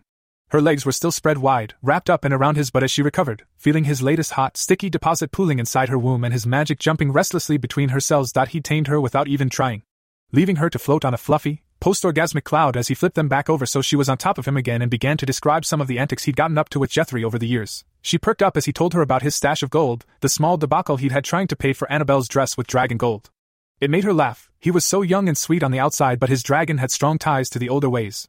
He actually enjoyed hunting and panning for gold. That was old-school dragon stuff. No one had really bothered in several centuries. Her own family treasure, contributed to by both mother and daughter, was mostly gems and metals they traded for their services over the years, kept in a small vault in their house. It didn't have the magical potency or use in witchcraft of Chris's hard-won gold, but it had begun to magically multiply over the years. Treasure always did around dragons. He kept mentioning the girl named Annabelle, but seemed hesitant to come out and say where Claire stood in regards to her. He was clearly smitten with his human first. Claire could see it in his eyes as he talked about her. He truly loved her. A good dragon brewmate. Claire wasn't jealous of that. It wasn't in her nature. Besides, his love would come to her in time. Chris's happiness seemed to orbit closely around the young woman. Claire would make sure she didn't upset that. In truth, she was eager to meet the woman who'd held her mate's heart before he was even a dragon. She wanted to thank her for safeguarding his happiness and shaping him into the wonderful being that was currently holding her. She would have to thank the witch too. Without her bravery, he never would have survived that terrible night his father was hunted down. They eventually began talking about each other's aspects. Claire was a little disbelieving as he described the magic he'd pulled off so far, without any training. Especially the living enchantment on Annabelle. She had to keep reminding herself that he was class 1. His carefree, gentle attitude didn't befit someone of his power. He was barely 2 weeks old.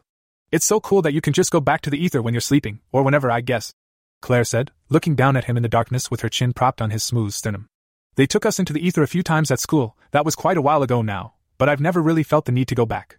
I didn't find it pleasant, always feeling out of place and having my energy seep out of me so quickly. I was always scared of waiting too long, getting trapped and depleted to a lifeless ghoul. It's weird how everyone describes it like that. Chris couldn't fathom what it must feel like. I've never felt anything like that. It just feels right. Like warm sunshine. There must be a lot of energy for you to use, with everything in the norm having a small presence in there. That teleport you did, 3/4 of the way across America, that must have been huge. I can only do it within a couple 100 miles unless maybe I was standing in a fire when I started. In truth, it made her feel a little small, something she wasn't accustomed to at all.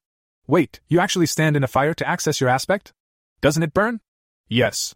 And no, it doesn't burn, silly. Claire chuckled. It's my aspect, just like the ether to you. Well, I guess that makes sense, but it still sounds crazy, he said. It's way less crazy than being the master of another dimension where everything has a ghost presence. HRM, you've got me there. Of course I do. She laughed, the motion making her pause a moment as their sticky sexes jostled against each other. Fire's really not so bad. I have a huge outdoor pit at home. It's about 8 feet wide and lined with stones. I hooked up a couple of gas elements underneath to help me light it. I usually make a big pyre of chopped wood and branches, set it going, and when it's good and hot I get in. She paused to see if he had anything to say, but he must have been shocked silent. As it burns, Claire continued, I like to lie down in the embers and absorb all the heat until it burns out. I can easily go to sleep like that, just like you and the ether. But what about your clothes? Chris asked. Well, I'm naked, of course. It sounds dangerous, Chris murmured. No, it's not. I've got a special permit and a fire hose right nearby. I could just extinguish it by absorbing it all at once anyway. The only real downside is that I spend a fortune on firewood. I could burn almost anything flammable, I guess, like coal or diesel, but there's something so nice about a good wood fire. Your mom's aspect isn't as crazy, is it? Well, she's a wind dragon, or maybe they're better known as thunder dragons. She's the most elegant flyer you'll ever see, and when she's up there, she absorbs static electricity straight out of the clouds. Oh, Chris, she's so graceful when she's in the sky. She loves it more than anything. Where does she fly? I mean, wouldn't it be risky that she gets seen flying around over San Diego? Chris wondered. You're right, it would.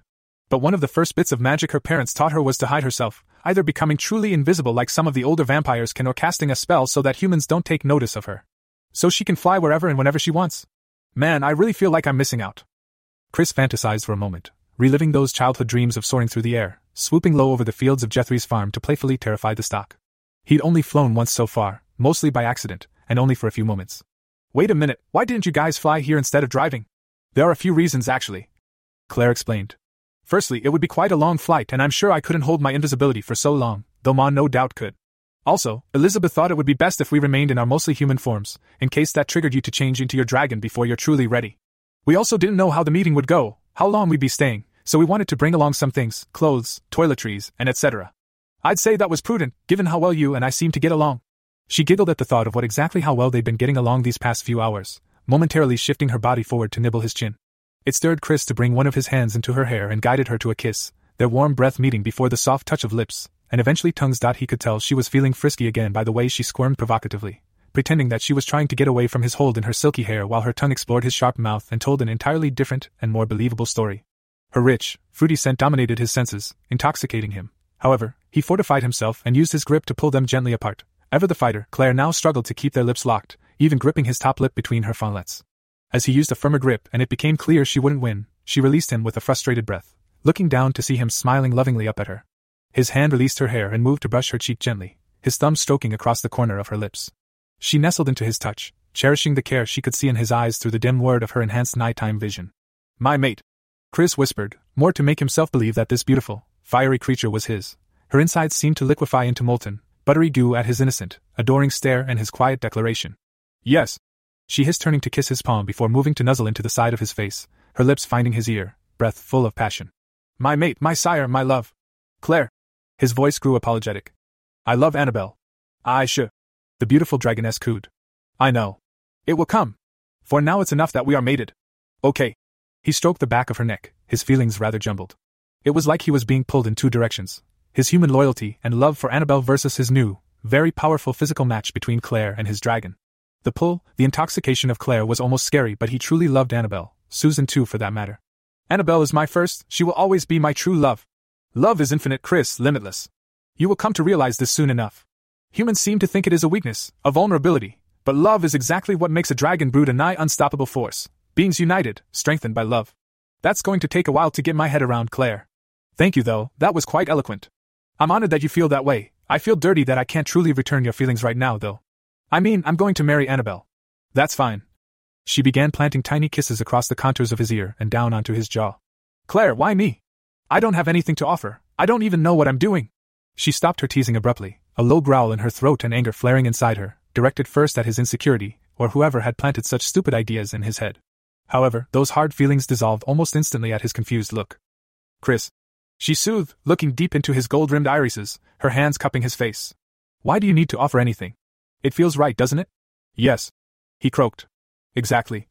Claire stroked her hands down chin, onto his neck, appreciating the musculature under his cream-colored scales before coming to rest on his chest as she pushed herself away from him, looking down at her mate in assessment. Her short claws suddenly gripped him dangerously, digging into his pecs, little spikes of pain. It was so unexpected that it startled Chris, sending adrenaline pulsing outwards from his heart as his lungs expanded in a huge intake of breath. He moved to intercept her hands, but she hissed a quiet warning. However, there was a twinkle in her eyes that told him he wasn't in any serious danger. Maybe you don't see what I see, but there's plenty to offer here. I don't like you talking about yourself like that. You are a dragon, a powerful, unique dragon, and you're my mate. Yes, you are young, perhaps innocent. In our world you need to be confident in who you are, your abilities, your feelings. I'll work on that with you. Insecurities can be very dangerous, I know that firsthand. Okay. Chris nodded dumbly. Okay. She smiled, giving a playful twist of her hips against the semi-flaccid penis trapped between their bodies. She extracted her claws and hunched downwards to kiss each spot she'd pricked his flawless, tiny scales.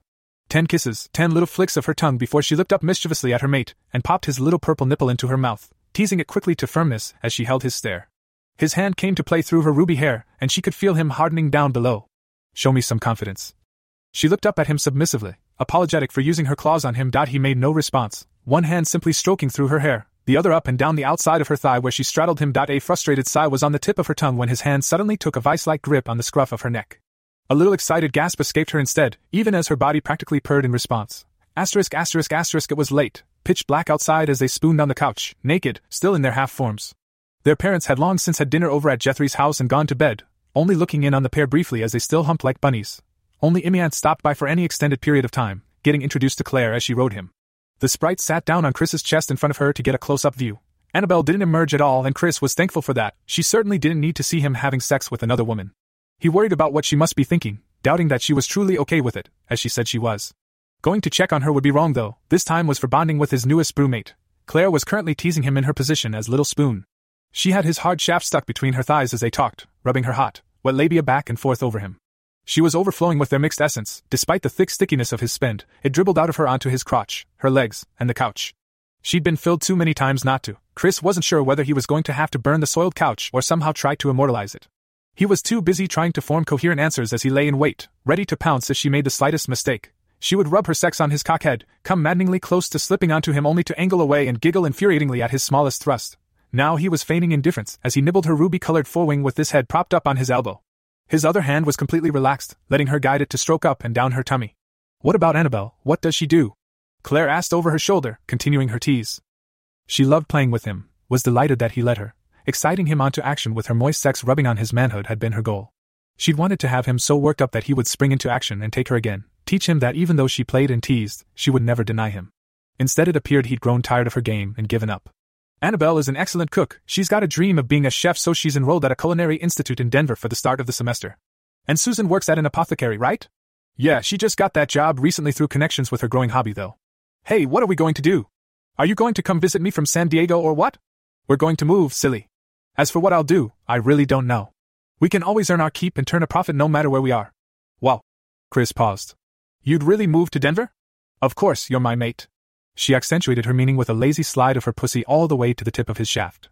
Chris saw his opportunity and thrust forward suddenly, piercing several inches into her surprised snatch. Oh, you fucker! She yelped in shock, as her eyes shot wide open. He was so damn thick inside her. She playfully squirmed to escape, but he would have none of it, his previously relaxed hand suddenly holding her firmly in place as he pushed deeper and deeper, securing his position. Ah, no running away now. He chuckled as he met her cervix and pushed through gently, worrying briefly that he would now hold other women to the standard of her unbelievable biology. You teased me for the last 20 minutes, now comes my revenge. I think you're gonna like it.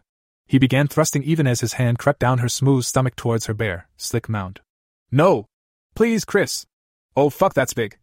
No, it's too intense. She cried as his fingers found their joining, wetting his digits with their juices before capturing her engorged clit between two fingers, sliding them up and down. He kept screwing firmly into her from behind as he rubbed her up and down, back and forth with his slick fingers. His skilled treatment of her little love button made her squirm and buck, only stimulating herself further on his thrusting erection as it plundered her womb. She moaned, growled, and yelped at him, but he didn't stop, forcing a rapid climax from her sexy, quaking body. Finally, as it felt like she would be overcome, he came inside her for the umpteenth time that night, sparking a final noisy, shuddering orgasm from his mate. Claire was absolutely spent. She was completely satisfied, tired, very sweaty and even a little sore. Feeling none of the frustrating unfulfillment she was used to from her experiences with self-pleasure, she sighed and pulled his hand up to kiss. Getting a small taste of their mixed essence. It was perfect. She could feel that warm ball of energy stretching her womb, pulsing and growing from his last deposit even as he slowly extracted his wonderful cock from her clinging sheath. She knew her girl parts were going to be a very achy tomorrow morning. She already anticipated the discomfort as a badge of pride, and besides, it shouldn't be too bad with her healing abilities. A little sleepily, she wondered how she was going to go about day to day with that huge ball of magic constantly growing inside her. It felt like she was going to pop. He'd force-fed her so much power over the past few hours, but she loved every second. It was a strangely comforting feeling though, something she didn't want to give up now that she had it. It was going to be a constant reminder in the months and years to come that she was finally mated. She would just have to get used to it. Her body became even more relaxed and sluggish as she poured her last remaining free energy into that sphere. Depleted, she turned and lay down on top of him, kissing his neck and face, murmuring sweetnesses again and again. Soon they dozed as their bodies cooled. Chris enjoyed the feeling of her breast squashed against his chest, his softening penis trapped against her tummy. There would be a lot of dried, sticky mess in the morning, but he didn't care. Her steady breath against his neck, and especially her wonderful scent, soothed his dragon into a blissful state of contentment. A new mate. He pulled a throw off the back of the couch and draped it over them and around them, settling in for the night with her held closely in his arms. About half an hour later, as he was finally drifting into a deep sleep, Chris felt her body tremble briefly before a wave of happy energy hit him like a stampeding unicorn, dazing him with a huge smile on his face. Somehow he just knew he'd done it, overcome the all odds. He was going to be a father. Claire woke with a start as the sphere of energy suddenly imploded inside her in conjunction with his one victorious sperm burrowing into her egg. The magic obliterated whatever cosmic barriers kept them apart and quickly infused and coiled around the new life, ensuring its survival in that most perilous moment. The leftover energy exploded outwards, announcing the triumphant couple's success. She shrieked joyously, sitting up on him to hold her tummy in disbelief. They'd done it. It usually took years. A fleeting jolt of uncertainty washed over her. Was she ready for this? She quickly realized it didn't matter. She was so happy. There was plenty of time to prepare, and she had all the support she could ever want. Looking down, she found him smiling, waiting for her reaction. First she laughed, then she cried a little and began kissing all over his face, ignoring his weak protests and smothering him in her budding affection. Thank you? Thank you, oh churs, thank you. She recited over and over between her smooches, kissing every part of him that was easily in reach. He finally captured her tear-streaked face and kissed her back deeply, searchingly. I'm humbled, Claire. It's a surprise, but certainly a good one. He brushed her hair back behind her ears affectionately, holding her gaze in the darkness with his enhanced vision. I'll be a good mother, she assured. A perfect mate. Chris, just hold me, please. He wrapped her back up in his arms, and she lay herself down on his chest again. I know, baby, I know, he whispered before there was a thump of rapid footsteps upstairs in the hallway. Claire? Petra called out to her daughter. She'd been woken by the powerful pulse of energy, and her daughter's happy shriek. She thought she recognized the feel of the energy but didn't dare to hope. It was nay impossible. Mom! I can't believe he did it, I'm pregnant! Claire shouted gleefully. WH. What? Susan stuttered sleepily from her doorway as she saw Petra streak past her from the spare bedroom in what looked like a white negligee. The magic had startled her from a very pleasant dream, and now she couldn't believe her ears. Claire was pregnant. She switched the hall light on, blinking uncomfortably, and followed the commotion downstairs. Petra was hugging her daughter, crying happily with her even as they giggled and laughed. It distracted Chris for a moment, giving him a front row seat to the show their breasts put on, rubbing and flattening against each other with only Petra's sheer nightclothes between them. His attention was quickly brought back as the older dragon suddenly bent down to smother his mouth in a passionate kiss, flicking her tongue against his lips and requesting entry. He was taken aback, having not even been properly introduced to her before her daughter had attacked him that afternoon. Still, he accepted her tongue for a few very enjoyable moments before she pulled away. Damn, she knew how to kiss. Thank you, Chris. This means so much to us, Petra explained as she held her hand over her daughter's tummy, using her magical senses to confirm the presence of the microscopic life inside her. I don't know how you did it, it usually takes years. I can't take all the credit, it was a team effort, Chris replied as Claire took his hand and held it over their child as well. Yes, it certainly sounded that way, Petra laughed. I didn't realize my daughter was such a little nympho. Oh, shut up, Mom, you're just jealous, Claire teased back. Of course I am, baby, but I'm so proud too. The older dragon cooed. Chris's purple skin darkened in embarrassment, but he hoped no one noticed in the low light coming from the stairwell. It's really true? Susan asked from the archway, receiving enthusiastic nods from both women. She wasn't quite sure what to think, but the beginning of any new life was something worth celebrating, and she soon realized that. Oh my God, sweetie, so soon? Congratulations. Oh, we're going to be grandmothers. I'm going to spoil that little dragon rotten. Not if I spoil it first. Petra laughed before turning to her daughter. I'm so excited. Can I get you two anything, or do you just want to go to sleep? Wait, I've got to call Elizabeth right now. A drink of water would be great, Mom. Let poor Elizabeth sleep, it can wait until morning, Claire said before looking down to her mate questioningly. Then I think we want to be alone again for a bit. Okay, baby. Petra got up to get them a pitcher of water. Susan knelt down and gave her son a quick hug too. I'm proud of you too, honey, the witch said lovingly. Both of you. I recognize the intensity I saw between you this afternoon, but I couldn't place it for a while. I saw it between your parents, Chris. I was worried about you mating with someone you didn't know, but once I recognized what I was seeing, I knew you'd be great together.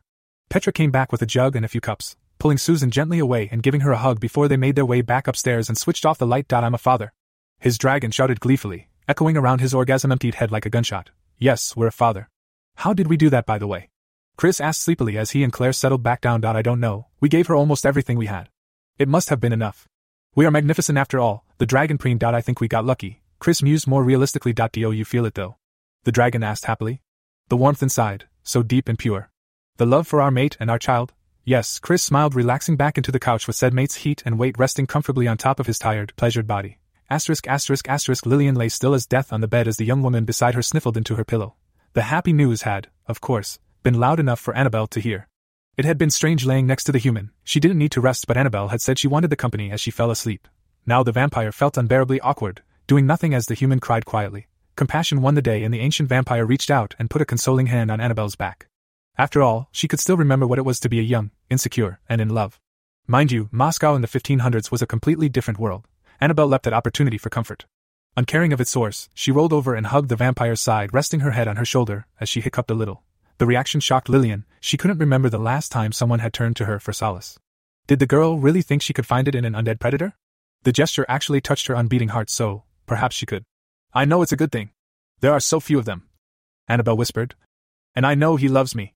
I'm even a little happy for them, but I wanted it to be me. I wanted that in a few years' time, but he's already got her. You still can, Lillian soothed, turning a little to stroke Annabelle's hair tentatively. Her thirst towards the human was barely a tingle in the back of her mind, with the dragon's smell saturating his room and bedclothes around her. I see the way he looks at you. You're first in his heart no matter who else he has a child with. It's a duty he was born into. And yes, it's pleasurable, but that doesn't change the fact that it started as a duty. You loved him before any of this. I'm sure he'll give you what you want when you're both ready. I know I'm being too emotional, but that doesn't make it any easier. Annabelle sighed. It never does it? The vampire chuckled. Talk to him. Thanks, Lillian, I will. Annabelle paused to consider for a moment before continuing cautiously. You know I meant what I said before. What? Lillian asked, even though she was pretty sure what Annabelle was referring to. I don't think I would mind having you as a brewmate. You're not as bad as the bloodthirsty vampire who tried to scare me with her stories when we first met. I can see the little ways you two dance around each other. I won't stand in the way if he wants you to. Lillian was lost for words. Yes, she and the dragon had definitely been dancing, perhaps not intentionally, but the tension was rife between them. The not-so-subtle scenting of each other, the sparks they felt between their bodies. The lingering closeness they held under the guise of defense practice. Yesterday she'd made herself a vow to free herself from the drow's dominance and have him. Now the girl was giving her permission to do exactly that. Offering her lover up on a silver platter. Oh, no, any other sort of platter. It was disconcerting to think Annabelle was so devoted that she tried to fetch another lover for her dragon. The barriers between her and the delicious dragon seemed to be dissolving. She hardly even cared anymore that she would likely fall under his control, addicted by his perfect blood. However, the pact held her firmly in place, at least for the moment. Lillian? Annabelle asked, feeling awkward after hearing no response. Sorry. I was just thinking how fucked up my situation is, even for a being. Thank you, Annabelle. It means something that you would accept me like that. Share him. God knows I don't deserve your trust. It can't happen though, Annabelle, not in our current situation. It's too dangerous. How about just friends for now? Friends? Annabelle confirmed, sensing that Lillian didn't want to talk about it further. The vampire smiled wistfully. She'd initially wondered what the dragon saw in this girl. Now she could see it too. She was sweet, gentle, caring, and selfless. The human was precious, and Lillian undertook then and there to protect and guide her as she could. And Annabelle, if it does by some miracle come to that, my promise still stands too. What promise? I won't steal him from you, whispered the vampire. I don't think it's possible. Annabelle couldn't help but smile at that. Chris woke with a start, one of those strange moments where it's like you were never asleep at all. He was rested, but there was no grogginess or lethargy. His mind was focused. He was going to make sure Annabelle woke up in his arms. There was something warm already in his arms though, a feisty, beautiful dragon. A pregnant dragon. He felt a soaring of male pride inside himself and smiled, kissing the top of her head. She'd insisted on sleeping on top of him. It was nice once he'd finally found a position that his wings didn't mind. She was still asleep, her smaller body draped across him, her head on his chest, breathing cutely through her pursed lips. It already seemed right to have her like that, familiar to him after just one night. Perhaps it was that they were both dragons. More likely, however, was that they were mated, very successfully one might add. Against the odds, they had created new life together. His heart fluttered happily at that thought. They were bonded as dragons, but he realized he was also feeling for her as a human. There was almost no apprehension at the thought of their child. They talked about it last night, and there would be plenty of time to grow into their relationship and this ultimate responsibility. She woke sleepily as he rolled her to the side and whittled himself out from underneath her beautifully colored body. Don't go, baby, it's still dark. She cooed sleepily. He kneeled beside the couch to stroke her cheek and give her an affectionate peck. I'd love to stay, but I want to go check on Annabelle. We have a thing where I try to be there when she wakes up. I can see why, lucky girl. I'll have to strike an accord with her about those privileges. You can try. Chris chuckled. I know she comes first, Chris. I don't have an issue with that. I truly hope she and I become close friends. Go to her. I'll be waiting to meet her when you two get up. I hope you do too. She could use friends in our world. She doesn't want to be just my familiar. Can I have a kiss before you go? Of course, smiled Chris, closing again to take her slightly thin red lips in his purple ones, rubbing their flattened snouts together gently, sharing breath. He watched with his dragon-enhanced vision as she closed her eyes and hummed happily in her throat. She looked perfect in the pre-dawn twilight. He felt a little guilty for abandoning her. The realization that she was pregnant jumped to the front of his mind again, startling him and making him feel a little giddy. He broke the kiss and lifted the blanket covering her naked body. He snuffled around on her belly, smelling their sex from last night, and finally resting his mouth over her womb. He gave her a lingering kiss there between her tiny, defined abs, sending his love towards both her and their child. Claire sighed contentedly, feeling his presence flush warm and tender around her, his love enveloping them. Forcing himself to move on, he couldn't help but briefly kiss the top of her perfectly smooth mound. His devilish tongue seemed to have a mind of its own, snaking out and drawing a gasp from her as it wetly brushed over her little love button. "Go now or I won't let you leave." Claire huffed out. He snuck out from under the blanket with a culpable smirk, proverbial cookie crumbs smattered on his playful lips. "Go." She watched him get up and stretch, giving her a full frontal of his impressive body as his wings spread to the side. It made her inside squirm just watching him, his power and strength, the play of muscle under his skin, his dangling, semi-firm tackle. She melted as he started walking out of the living room, turning to smile over his shoulder at her. His butt was so cute, too. She rolled over and replayed the last 12 hours, his magnificent body holding her, taking her, impregnating her. His presence and strength, the way he felt inside her, the way she could almost taste him in the air with her nimble, forked tongue. It felt so right. Her body was vibrating with happiness. Grinning, she snuggled back into the couch for a few more hours of happy drowsing. Chris estimated it was around 4 or 4:30 as he stood on the porch in the buff. Jethry would be up to milk the cows soon, but he wouldn't be getting any help from Chris today. It was cool but comfortable. He descended the stairs and walked quietly around to the back of the house. He found the garden hose he was looking for and turned the tap, cautiously testing the cold water. It felt right to be outside with the water shocking and sharpening his body and mind. He cleaned himself as thoroughly as possible without soap. It wasn't so bad once he was used to it, and it was certainly very refreshing, better than waking up everyone in the house with noise of the shower. Dripping dry for a little and shaking his head back and forth, he went back inside and snuck upstairs to the linen closet to grab a towel. Once dry, he left it in the bathroom before finally heading towards his room. Towards Annabelle. Both the dragon and the vampire were startled at the sight of each other. Chris hadn't expected to find Lillian in his room, let alone sleeping face to face with Annabelle, cuddling each other. They were clothed and above the covers at least. Lillian hadn't expected to fall asleep, let alone with her arm draped protectively over the human. She woke almost instantly as he stepped quietly into the room and froze in shock. She definitely hadn't expected to see him stark naked. They stared at each other for a few seconds, processing. Lillian couldn't help but admire what she saw. Chris wondered if he'd caught the vampire in a rare moment of vulnerability. He hadn't realized Lillian and Annabelle were comfortable enough with each other for the natural embrace he was witnessing. They suddenly sprang to life, Chris covering his crotch with his hands and rushed over to his drawer to get some boxers while Lillian extracted herself from Annabelle and sat up on the edge of the bed with her back turned to him. He got his boxers on hastily and sat down on the opposite side of the bed, looking to see that Annabelle was still asleep. "Sorry," he murmured. "I thought you'd be in the spare room. Thanks for staying with her though. Is she okay?" Lillian sighed, still collecting herself. She was actually more shaken from waking up like that than seeing him naked. She very seldom slept, never in bed with someone else, no matter who. That wasn't to say she hadn't enjoyed the view she'd just been given, it only reaffirmed her resolution to have him eventually. His rush to clothe himself re-emphasized his youth and innocence, characteristics which belied his body. Most of the males she knew would have stood there just to make sure she'd seen it. There was no doubt now that he had exactly what it took to make her squeal. "She's an incredible young woman," Lillian finally replied quietly as she heard him nervously fidget in his seat. "Don't you dare hurt her, Chris, she's too good for that." "You think I don't know that?" He choked quietly, turning to look at his fiancée. "She'll be fine, I think," the vampire replied, sufficiently satisfied with the emotion in his response. "I'm glad you came back now, I'm sure it will mean a lot to her. Congratulations, by the way." "Thanks," he said half-heartedly. "I didn't realize you two were close, I thought she was a bit scared of you. I'm just as surprised as you are, believe me. We talked a bit last night, she needed some comfort." "That's good," Chris whispered, his throat felt a little thick with feelings of guilt. "Anyway, I'll leave you two together. Seriously, Chris, I know you love each other, and she's accepted you and Susan, but having a child with another woman is a big stretch, even if it is to save your species." Lillian stood and made a few steps towards the door. "She heard, of course she did," Chris stated, stopping the vampire to turn back towards him. "Yes. Fuck, I should have come up here. I thought she would have come down if she was awake. And see you in the arms of another woman, celebrating something she deeply wanted for herself?" Lillian raised an eyebrow. "I didn't plan that, Lillian," Chris whispered with his head in his hands. "That doesn't really matter though, does it? Not when it happened anyway. I'm an idiot," he murmured. "Maybe a little." She smiled. "But you're young and she forgives you. She knows it's your duty." Lillian began to walk the final few steps towards the door before pausing again. "She's gave me permission to be with you too because she thinks that's what you want. That's how devoted to you she is." "Jesus, Annabelle," he breathed before turning to the vampire nervously. "What did you say?" Lillian paused at the portal, not looking back as she spoke in case he somehow saw the lie in her eyes. "It doesn't matter, Chris. It's never going to happen." She closed the door. Chris didn't know what to feel about that. Instead of lingering on it, he picked up Annabelle gently and pulled back the covers. She murmured and woke up, but he didn't say anything until they were under the covers and he had her up against him in a loving embrace. She didn't move or acknowledge him, just let him manhandle her silently. She was still wearing yesterday's t-shirt and her short skirt. It stood out to him because they were never not naked in bed together. It seemed symbolic of what he'd just put her through. He hated it.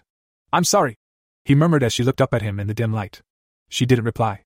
Instead, pulling away from his embrace and rolling away from him, moving around under the covers. Tears began to well in his eyes and his throat thickened painfully, closing off his airways so that he almost gasped. He rolled away from her onto his back as his chest ached, struggling not to sob. He didn't care that his wings were folded uncomfortably beneath him. He'd finally done it. He'd finally made her run from him, just as he'd feared. It was his own damn fault too. His dragon shrieked pitifully inside his head. He could still hear her moving a little, assuming she was about to get out of bed and walk away. He shut his eyes so he wouldn't have to see her go. Her naked skin pushed back against his side and he let out a startled sob, pulling her next to him roughly and crushing her into his chest, panting into her soft hair. He was beyond words with relief. His heart, having been so close to shattering, felt like it began beating again as her comforting smell seeped into his lungs, easing his painful congestion. He'd feared the worst, jumped to conclusions, but it had given him a precious insight into his world without Annabelle. She struggled a little, perhaps surprised by the intensity of his reaction, but he didn't let her go. "Baby, I can barely breathe," Annabelle croaked.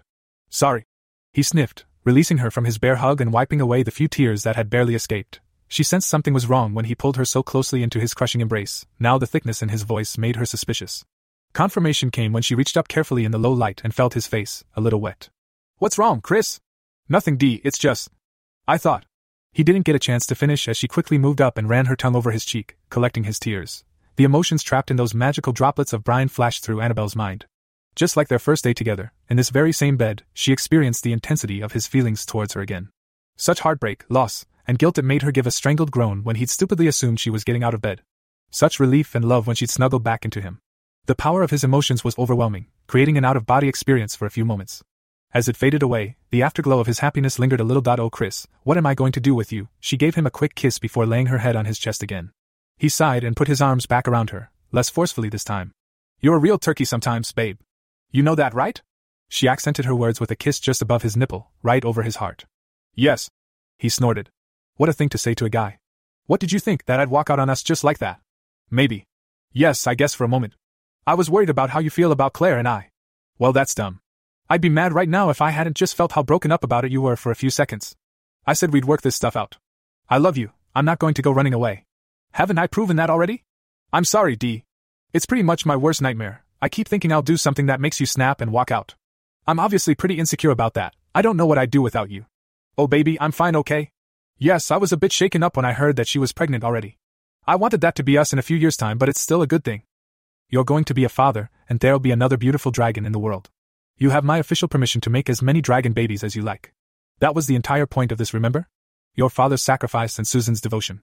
I was just shocked by the timing. I thought I'd have years to get used to the idea and that we'd probably start trying for our own kids before you ever managed one with Claire. I thought it was supposed to take ages. I thought so too. I don't know what happened." It was true. He had no explanation for Claire's astoundingly rapid conception. Annabelle just giggled. "What?" he asked. "You happened, silly." "What do you mean?" "Come on, turkey boy, do I have to spell it out for you?" "Fine. All I'm saying is that it's been established that you're pretty exceptional, even for a dragon." "Well, that and a girl could probably get knocked up off half a whiff of, stop it," he pleaded. She couldn't help but tease him, laughing at the look she could barely make out on his face in the light that was starting to seep into the room. "Wow, I think Emmy is rubbing off on you, Dee. Seriously though, I don't think virility has much to do with it, we just got really lucky." "No babe, it's definitely something about you. What is it they say? If you meet a few assholes, that's okay, but if everyone you meet is an asshole, it's you who's got the problem. Well, this is like that but with the opposite of assholes. Incredible things keep happening around you, Chris, you must be to blame for it."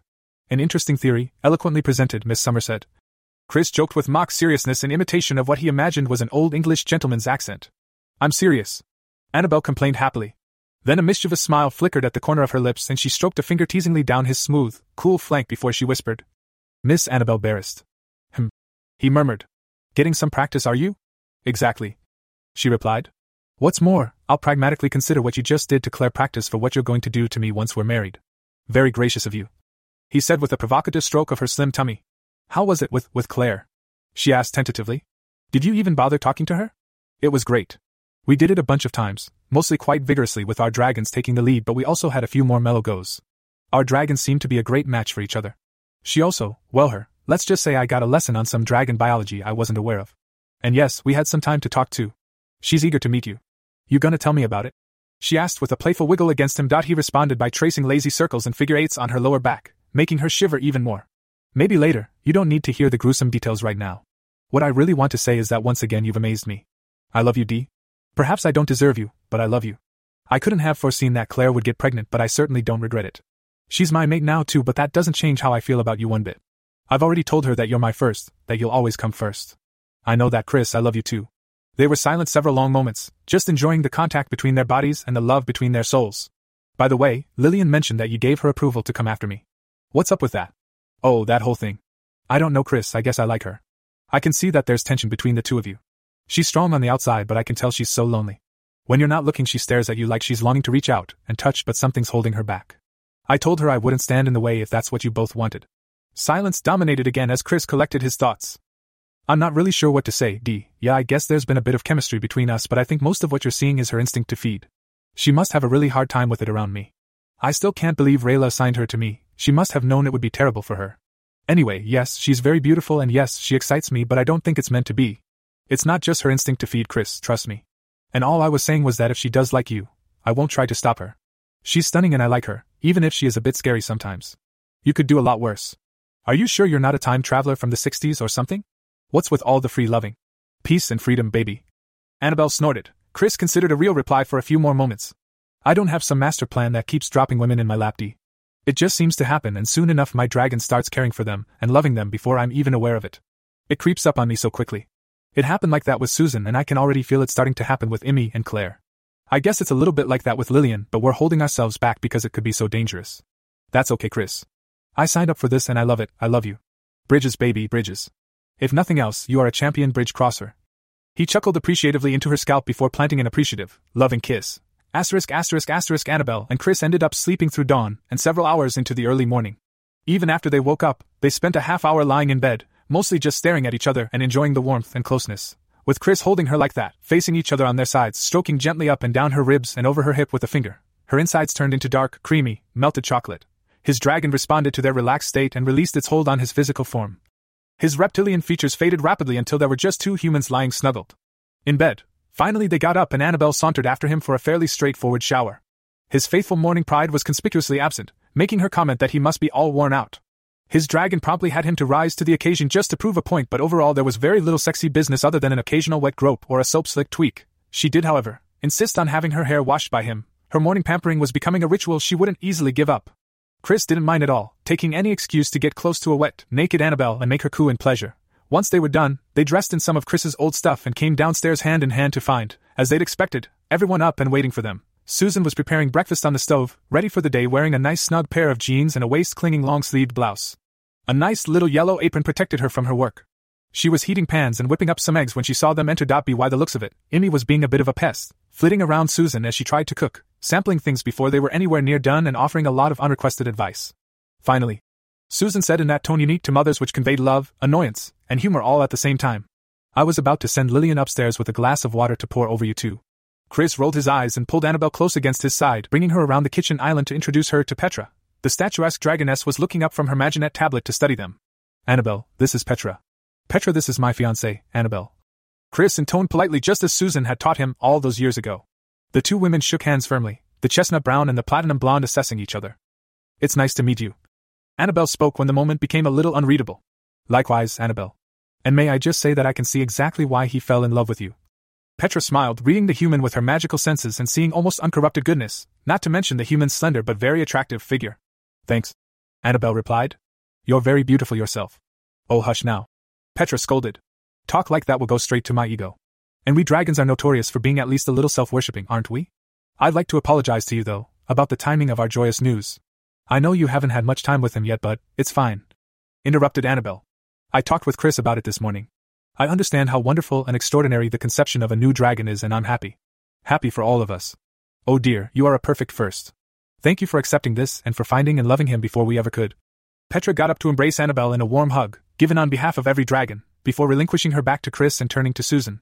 And you, Susan, I don't know how we can repay you for your bravery. Claire explained some of what Chris told her. We have so much to thank you for. You're welcome, Petra, but I think he's all the reward I'll ever want. Susan said mushily from the stove as she blew a kiss at him. He's blushing. Petra whined girlishly, An act not befitting her species, age, or power, but incredibly sexy nonetheless. It only made Chris's circulation problems worse, so he pulled up a chair and sat to watch Susan slaving over the stove in her little apron. Annabelle plopped into his lap a moment later and whispered up into his ear, "You can give me some long, hard reward later." With their backs turned, everyone in the kitchen didn't notice anything unusual about the sounds of approaching footfalls from the living room. It wasn't until Chris felt firm breasts pressed into his back and the sensation of stiff nipples, too firm to be separated by more than just his shirt, that he realized Claire was still naked. "I want some more reward too," she cooed seductively in his other ear even as Annabelle pulled back in shock, leaning away in his lap. Their eyes met, ruby versus stowe-brown, for a second before Annabelle's began to track over the naked, scarlet, and white body. Claire took the opportunity to flounce around into the kitchen actual and fetch a glass of water for herself from the sink, her hips swaying and her toned, draconian perfection on display. Annabelle wasn't quite sure what to think other than it was a bit of a bitch move. Strutting around naked in front of everyone and clearly trying to get a rise out of Chris. A new firmness under her lap seemed to indicate that it might be working too. Regardless, she was beautiful. Her half-form was majestic. It made Annabelle think of a sports model or a gymnast. She had that soft muscle definition that Annabelle used to envy before she became comfortable with her burgeoning body, yet still looked absolutely feminine and particularly squishy and taught where it counted. After seeing Chris in his half-dragon perfection, she realized this was his natural counterpart. Claire's wings and coloring made her so exotic too, like one of those renders of two beautiful science fiction women you come across occasionally on the internet. Annabelle was tempted to feel jealousy for a moment before realizing there was just no point. Chris needed to be with other dragons. It wasn't their fault that they were beautiful together. Claire enjoyed her little show, trying to excite him, waltzing back around to sit in the chair next to her mate. He was now surrounded with Petra on the other side. His first, Annabelle was staring from her prized perch on his lap, her head now resting under his chin. "Hi," Claire started, unsure how to make the moment any less awkward. "Hi, Claire," Annabelle replied. I wanted to say thanks for letting him be with me and sorry for sketching out yesterday. He overwhelmed me a bit, and my dragon took over." "It's okay, Claire, I can definitely understand that." Annabelle smiled, having a little flashback to the first time she'd encountered the dragon. "I trust it went very well between you given the happy outcome?" Everyone else in the room had paused to watch the exchange, to see how the two women would settle. Chris was barely breathing as he held Annabelle. "Oh my God, yes! I hate that I waited 64 years to have sex. What a waste. Well, okay, maybe about 42 years because I was too young, but whatever. I can't believe I'm pregnant. I keep checking every other minute just to be sure." "He was your first?" Annabelle was surprised. She'd assumed that someone like Claire would be a sexual dynamo. Yeah.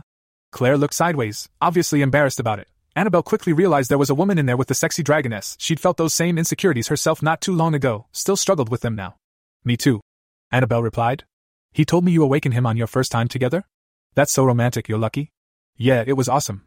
Annabelle's tone was getting friendlier, and Chris began to release his pent-up breath quietly. Annabelle sighed in return. "You're having a child with him, though. I never thought it would happen straight away. I'm sorry." "Don't be sorry about that," Annabelle reassured.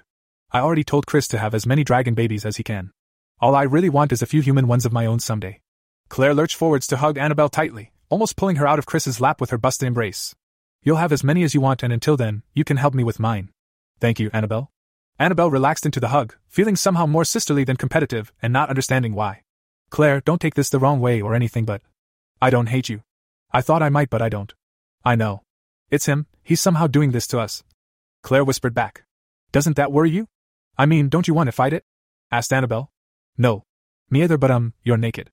They broke apart smiling, and understanding had been formed. They might not have much in common, mightn't have similar backgrounds or even be the same species. What they did share, however, was deep love and devotion for the man right next to them. Perhaps that would be enough to bring them closer together. "You'd better put some clothes on. Jeffrey will be coming for breakfast, and there's no telling what he'll do if he sees tits," Annabelle warned as Claire's naked body assaulted her eyes again. "I tore mine up yesterday," Claire admitted sheepishly. "And I suppose you don't want to brave the outdoors to go get your bag from the car?" Petra smiled over at her daughter, pleased that the encounter with Annabelle had gone so well. "Oh fine, I'll get it. Play nice now, girls, and Claire, go have a shower." "It's not that bad, is it?" Claire asked Annabelle conspiratorially. "Like a brothel," giggled Annabelle. Claire gasped in mock hurt before giving Annabelle a wink and following her mother out of the kitchen, off to find the shower and wash away the residues of her mating. Well, that couldn't have gone any better. Chris finally breathed easy. "Yes, that was very big of you, Annabelle, I'm proud." Susan came over and gave her a quick hug. "It was easy," Annabelle explained. "I think I like her." Michelle thought things were going well. She'd been on her own for a full 2.5 days now, and nothing had eaten her or even gripped her heel from the shadows as she descended any of the open stepped staircases in the compound. Her job involved a lot of sitting and listening. Listening to immensely powerful creatures voice their insecurities and problems about being exposed in broad daylight to humans. It was ironic, they were scared of the very people they looked down on as inferior. Perhaps it was always the way with the individually powerful and the masses. It had gotten better and better since that first emergency synod meeting at least. Now there was less unconstructive fear-mongering or bickering and more discussion of real issues. How would the general populace be managed to avoid widespread panic? How would beings mesh into human society, and what rights and laws would apply to them? How would they convince governments around the globe to go ahead with a worldwide revelation without one of them spilling the beans or outright declaring war? These were the big questions. Michelle brainstormed, scribbled, and took notes, furiously whenever they were the focus of the conversation. She'd been with Rayla for several days now, had gotten used to the dark elf's moods and so far managed to avoid her permanently simmering temper. She did seem a little subdued since Chris had received that nasty burn a couple days ago, though. They held video conferences twice daily for several hours, during which she would be called on occasionally to give opinions or suggestions, but mostly she was trying to record what it was that beings hoped to gain from this. What terms would make the revelation acceptable to them? She also talked extensively with members of the growing team working on the human end of things. Helping to organize the initiation of the Being Interaction Agency was one of her main duties. Yes, there were plenty of jokes about its acronym, but somehow it was sticking. As well as that, filling in some of gaps in human knowledge or quashing misunderstandings when it came to beings was a vital part of her role, one she was uniquely qualified for. The rest of her day might be taken up with researching and educating herself about beings in general. Rayla sometimes helped but tended not to have much patience, so Michelle turned to whoever was available, mostly Timothy Garrell. The head of security had taken her under his wing and escorted her around the compound whenever she needed a guide. It was convenient for both because he liked to be present for most of the meetings that went on, and he could conduct most of his duties over the phone if he was helping Michelle in the library or answering her questions. They'd grown to like each other quickly, recognizing dutiful professionalism and a passion for the good morals behind the law. The elemental was astounded that she'd acclimatized to life as a familiar so quickly. It was obvious she had dedicated herself to seeing the revelation through and making sure it was a success for both sides. Michelle enjoyed her independence, but the massive hotel suite seemed empty at night. Things tended to catch up to her in those lonely nights. The death of her team, her friends, at the betrayal of a being she'd once called an ally. She even had trouble sleeping, tossing restlessly as her mind refused to shut down and let her rest, keeping her up an extra hour or two every night with a simmering rage that made her throat feel thick and clogged. She missed being able to talk to Susan and Annabelle candidly in the relative privacy of the suite. She especially missed the dragon, being able to take comfort from his presence and strength and know that he was there to support her, to back her up like he'd done in her integration just days ago. Even having him hover near her, assuring himself she was okay or that she didn't need anything, that feeling of dependence was a shock in and of itself. She considered herself, at least previously, to be a strongly independent person. It was strange that she now had someone to lean on even if it was a forced arrangement. It was even stranger that she liked it. Night. She tried to rationalize these feelings into something that made sense to her analytical mind. Perhaps being thrust into this new world and bound to him as a familiar had actually changed her. Honestly, she knew better. With what she'd learned about dragons recently, the answer was obvious. It was his magic. But what could she, a mere human, do about that? Whatever her emotions and their origins were, she recognized that she was now in the right place to do the most good, for both sides. She could be thankful for that at the very least. On the afternoon of the day everyone was due back from Laramie, Michelle was quite nervous. That morning there had been a full video meeting of available synod, territory leaders, human government officials, and pertinent staff. The president was there as well as the Prime Minister of the UK and the German Chancellor. They'd discussed many issues, making good progress on setting up infrastructure around the globe to deal with the revelation. That was all well and good. What made Michelle nervous was a suggestion by one of the president's staff that as part of the effort to maintain calm and help put the public's mind at ease, they should prepare in advance media packages portraying real beings in a positive light. These dossiers could then be released however it was deemed appropriate. Someone even suggested television advertisements and detailed interviews or documentary miniseries. When the time came, it was hoped that this would raise awareness without promoting panic or hysteria. Someone even thought that after the revelation, having certain beings available to the public would be vital to help connect the two societies. They would create opportunities for humans to see beings or access information about them in a controlled manner, so that misinformation and rumor didn't run too rampant. The few media experts present loved these ideas, perhaps seeing dollar signs already as they had the scoop on what was going to be the biggest event of the millennia. The problem was, they latched on like rabid terriers and it appeared they wouldn't easily let go. In fact, everyone seemed to like the idea, and so did Michelle, until the president piped up and said that Chris would be his first choice as the subject of such a campaign. An upright, good-looking, young American like Christopher is perfect for the role. He's a dragon too, which I understand makes him likable, if not lovable, were Robert Falconer's exact words. There were several smirks about that. I don't know if that is such a good idea, John Guthrie had replied reasonably. He is very young and it would put him under a lot of pressure, let alone expose him to further potential dangers. He is the future of our race after all. Nonsense, the haughty fairy queen rebutted. Her tiny calculating smile could easily be seen across the video connection. He is a perfect candidate. Have you not been spouting that older beings are the most problematic, having lost touch with humanity? John Guthrie could not counter that point easily, for he had indeed, with good reason, expressed his concerns about older, generally more powerful beings taking to the terms of the revelation less easily. However, Michelle remembered that the fairy representative had seemed to be one of the most indignant synod members when Chris had effectively overridden their authority only days before. Her concerns were only validated when a blonde elf, her least favorite Synod member, spoke in support Chris' nomination. The same elf who had lobbied for destroying her mind after her initial interrogation. It had then been quickly agreed upon, and Rayla had ignored a concerned, meaningful look from Michelle, leaving her unsure of the Drow's intentions towards the dragon. Before she could muster any real protest, the job of informing Chris of his involvement fell heavily in her lap. As his familiar, of course she was the best suited to break the news to him, they'd reasoned. As she looked around the video screens for any form of help, only Lord Guthrie gave her an apologetic look through the connection.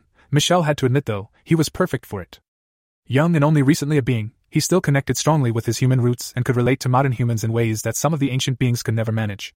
He was kind, only a little introverted, generally happy, and yes, he was good-looking. It seemed like he had no desire for fame, which made him even more suited to the role. Her mind mulled this over on her walk home. The thing was, this could actually work in Chris' favor. Therefore, as she approached the apartment at the end of the day, expecting to find that they had arrived back already, she was fretful about breaking the news of his predetermined involvement. When she stepped out of the elevator, however, the activity at the other end of the hallway took her attention.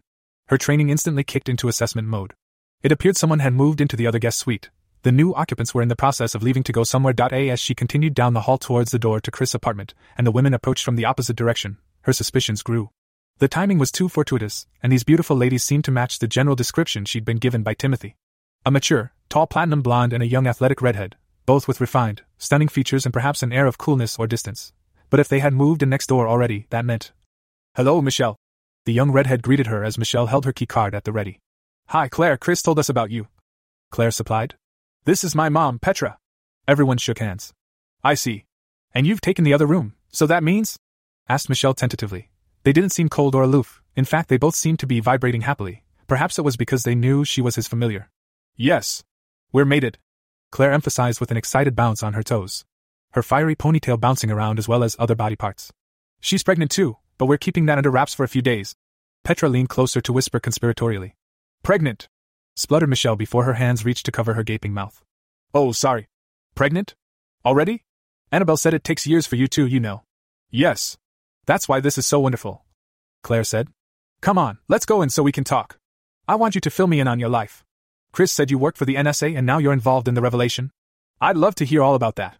"Give her a break, Claire, it looks like she's had a long day," said Petra. "It's okay," Michelle assured as she swiped the card and opened the thick, heavy door. "It's nice to have someone to talk to, and perhaps you two could help educate me a bit more about beings. I've been told I'm doing well for having only been truly exposed to your world for a few days now, but sometimes it feels like I'm floundering." She held the door and the two dragons stepped inside before she shut it and checked the lock. "Of course, Michelle. Ask me for help anytime, you're doing a huge service with your involvement," Petra replied. "I don't know about that." Michelle was a little embarrassed. "Nonsense," spoke Chris from the end of the foyer. "She's been great." There was an awkward moment when Chris and Michelle approached each other. For a moment it looked like they might shake hands, but Chris opened his arms tentatively, and Michelle eagerly took his invitation to a hug. "Was everything fine while we were gone?" "I was worried about Chris," Michelle interrupted him. "Do you remember when I arrested you with the SWAT team?" "Well, yeah, of course." He didn't get where she was going with this. "I can look out for myself, though I appreciate the sentiment." "You have a point." Chris smiled, releasing her and giving Claire and Petra a nod of acknowledgement. "You'll have to hear that story in full sometime. I'm still sure Michelle was tempted to clock me." "Is that stir-fry I smell?" Michelle's nose provided a timely distraction. "Yes," Chris replied. "Annabelle and Susan are teaming up for dinner, so it should be great. Now there's something I actually missed while you were gone: good cooking." Michelle threw back at him. "I know," Petra agreed. "Annabelle sure can cook, and Susan is no slouch either." They all sauntered into the kitchen, congregating around the kitchen bar while the two cooks busily scuttled around each other and fragrant steam belched from the cookware they worked over. Petra explained that she was pleasantly surprised with their guest accommodation, and while it wasn't as lavish as their home in San Diego, it would do nicely. This made Chris feel his country roots strongly for a moment, to him. Rayla's guest quarters were classier than anything he'd ever experienced.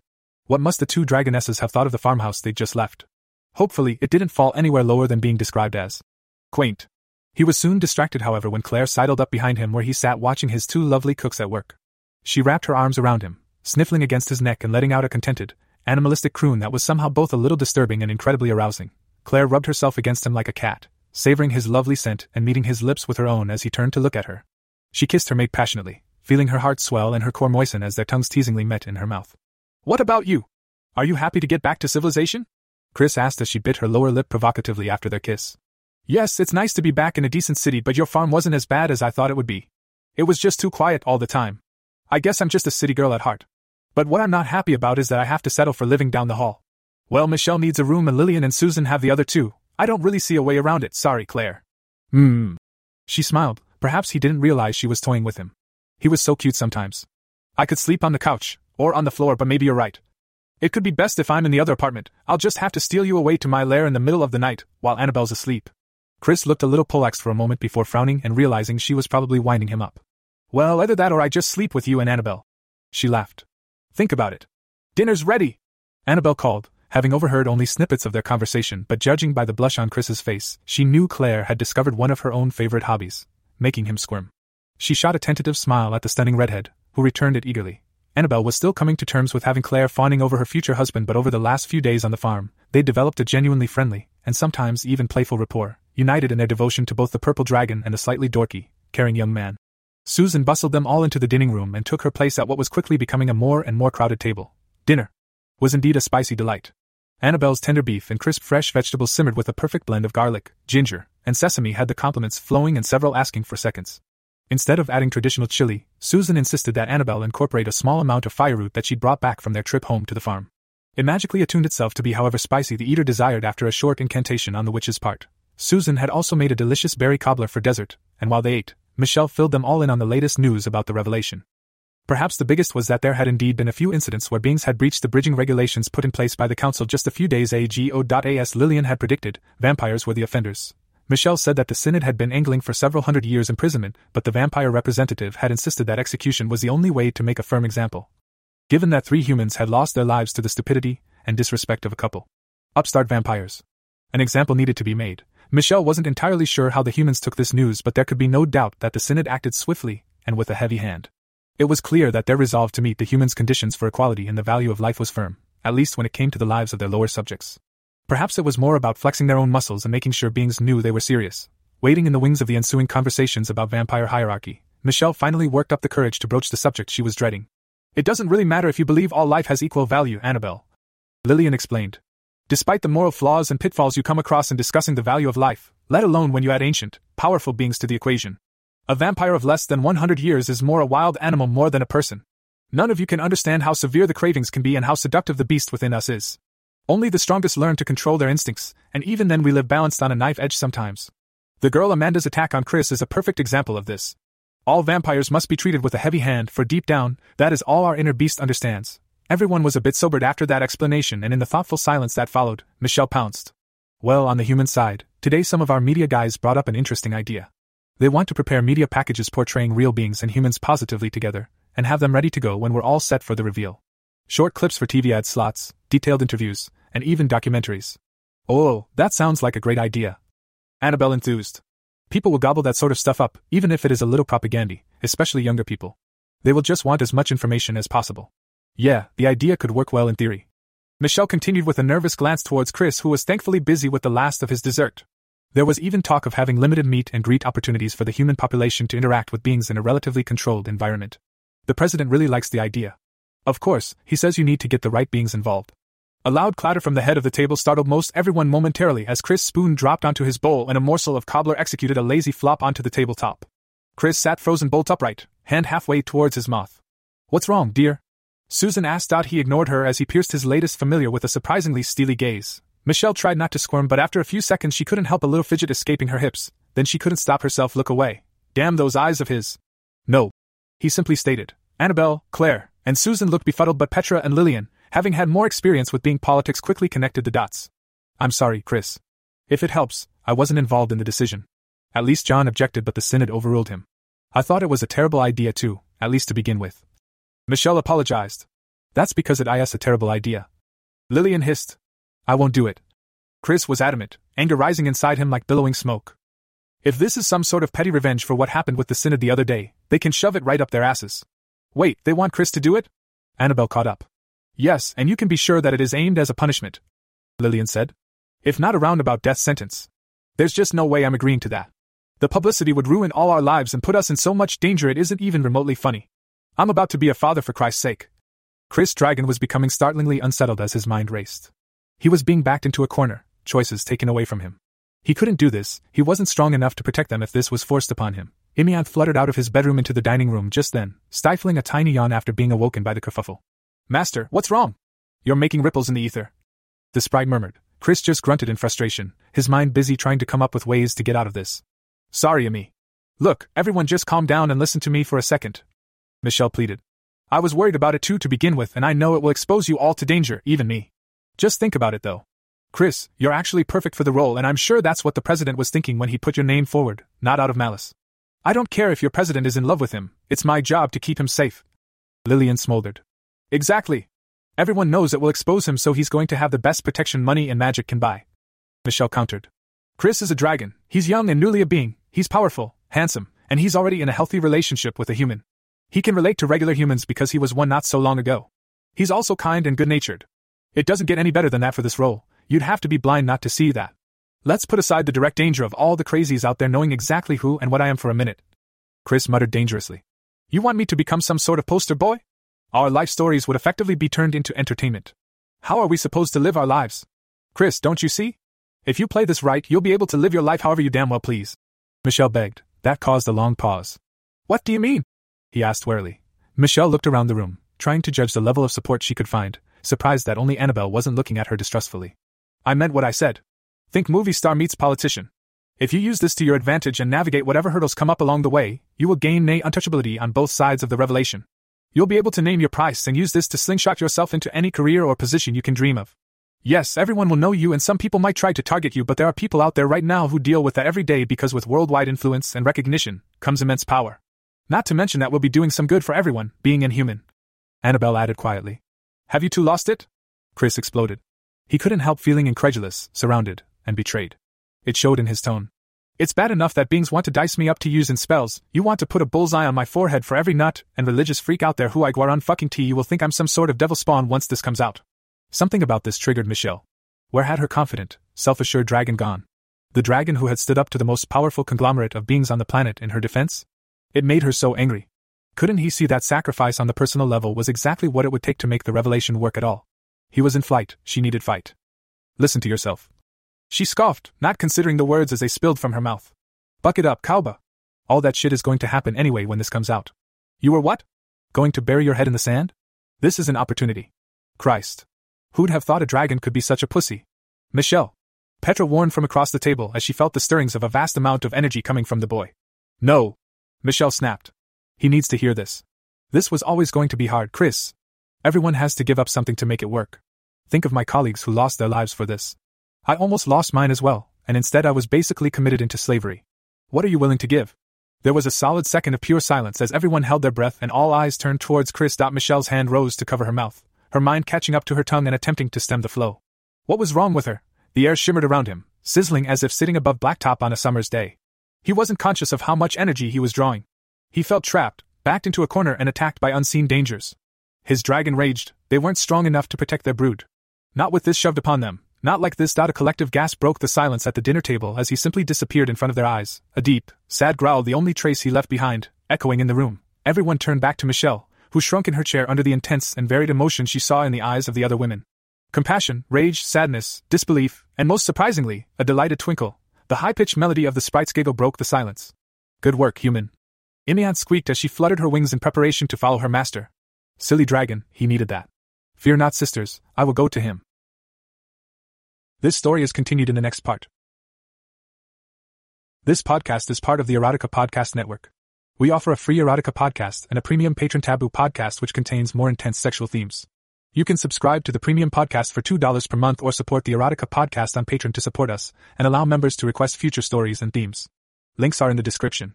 Thank you for listening.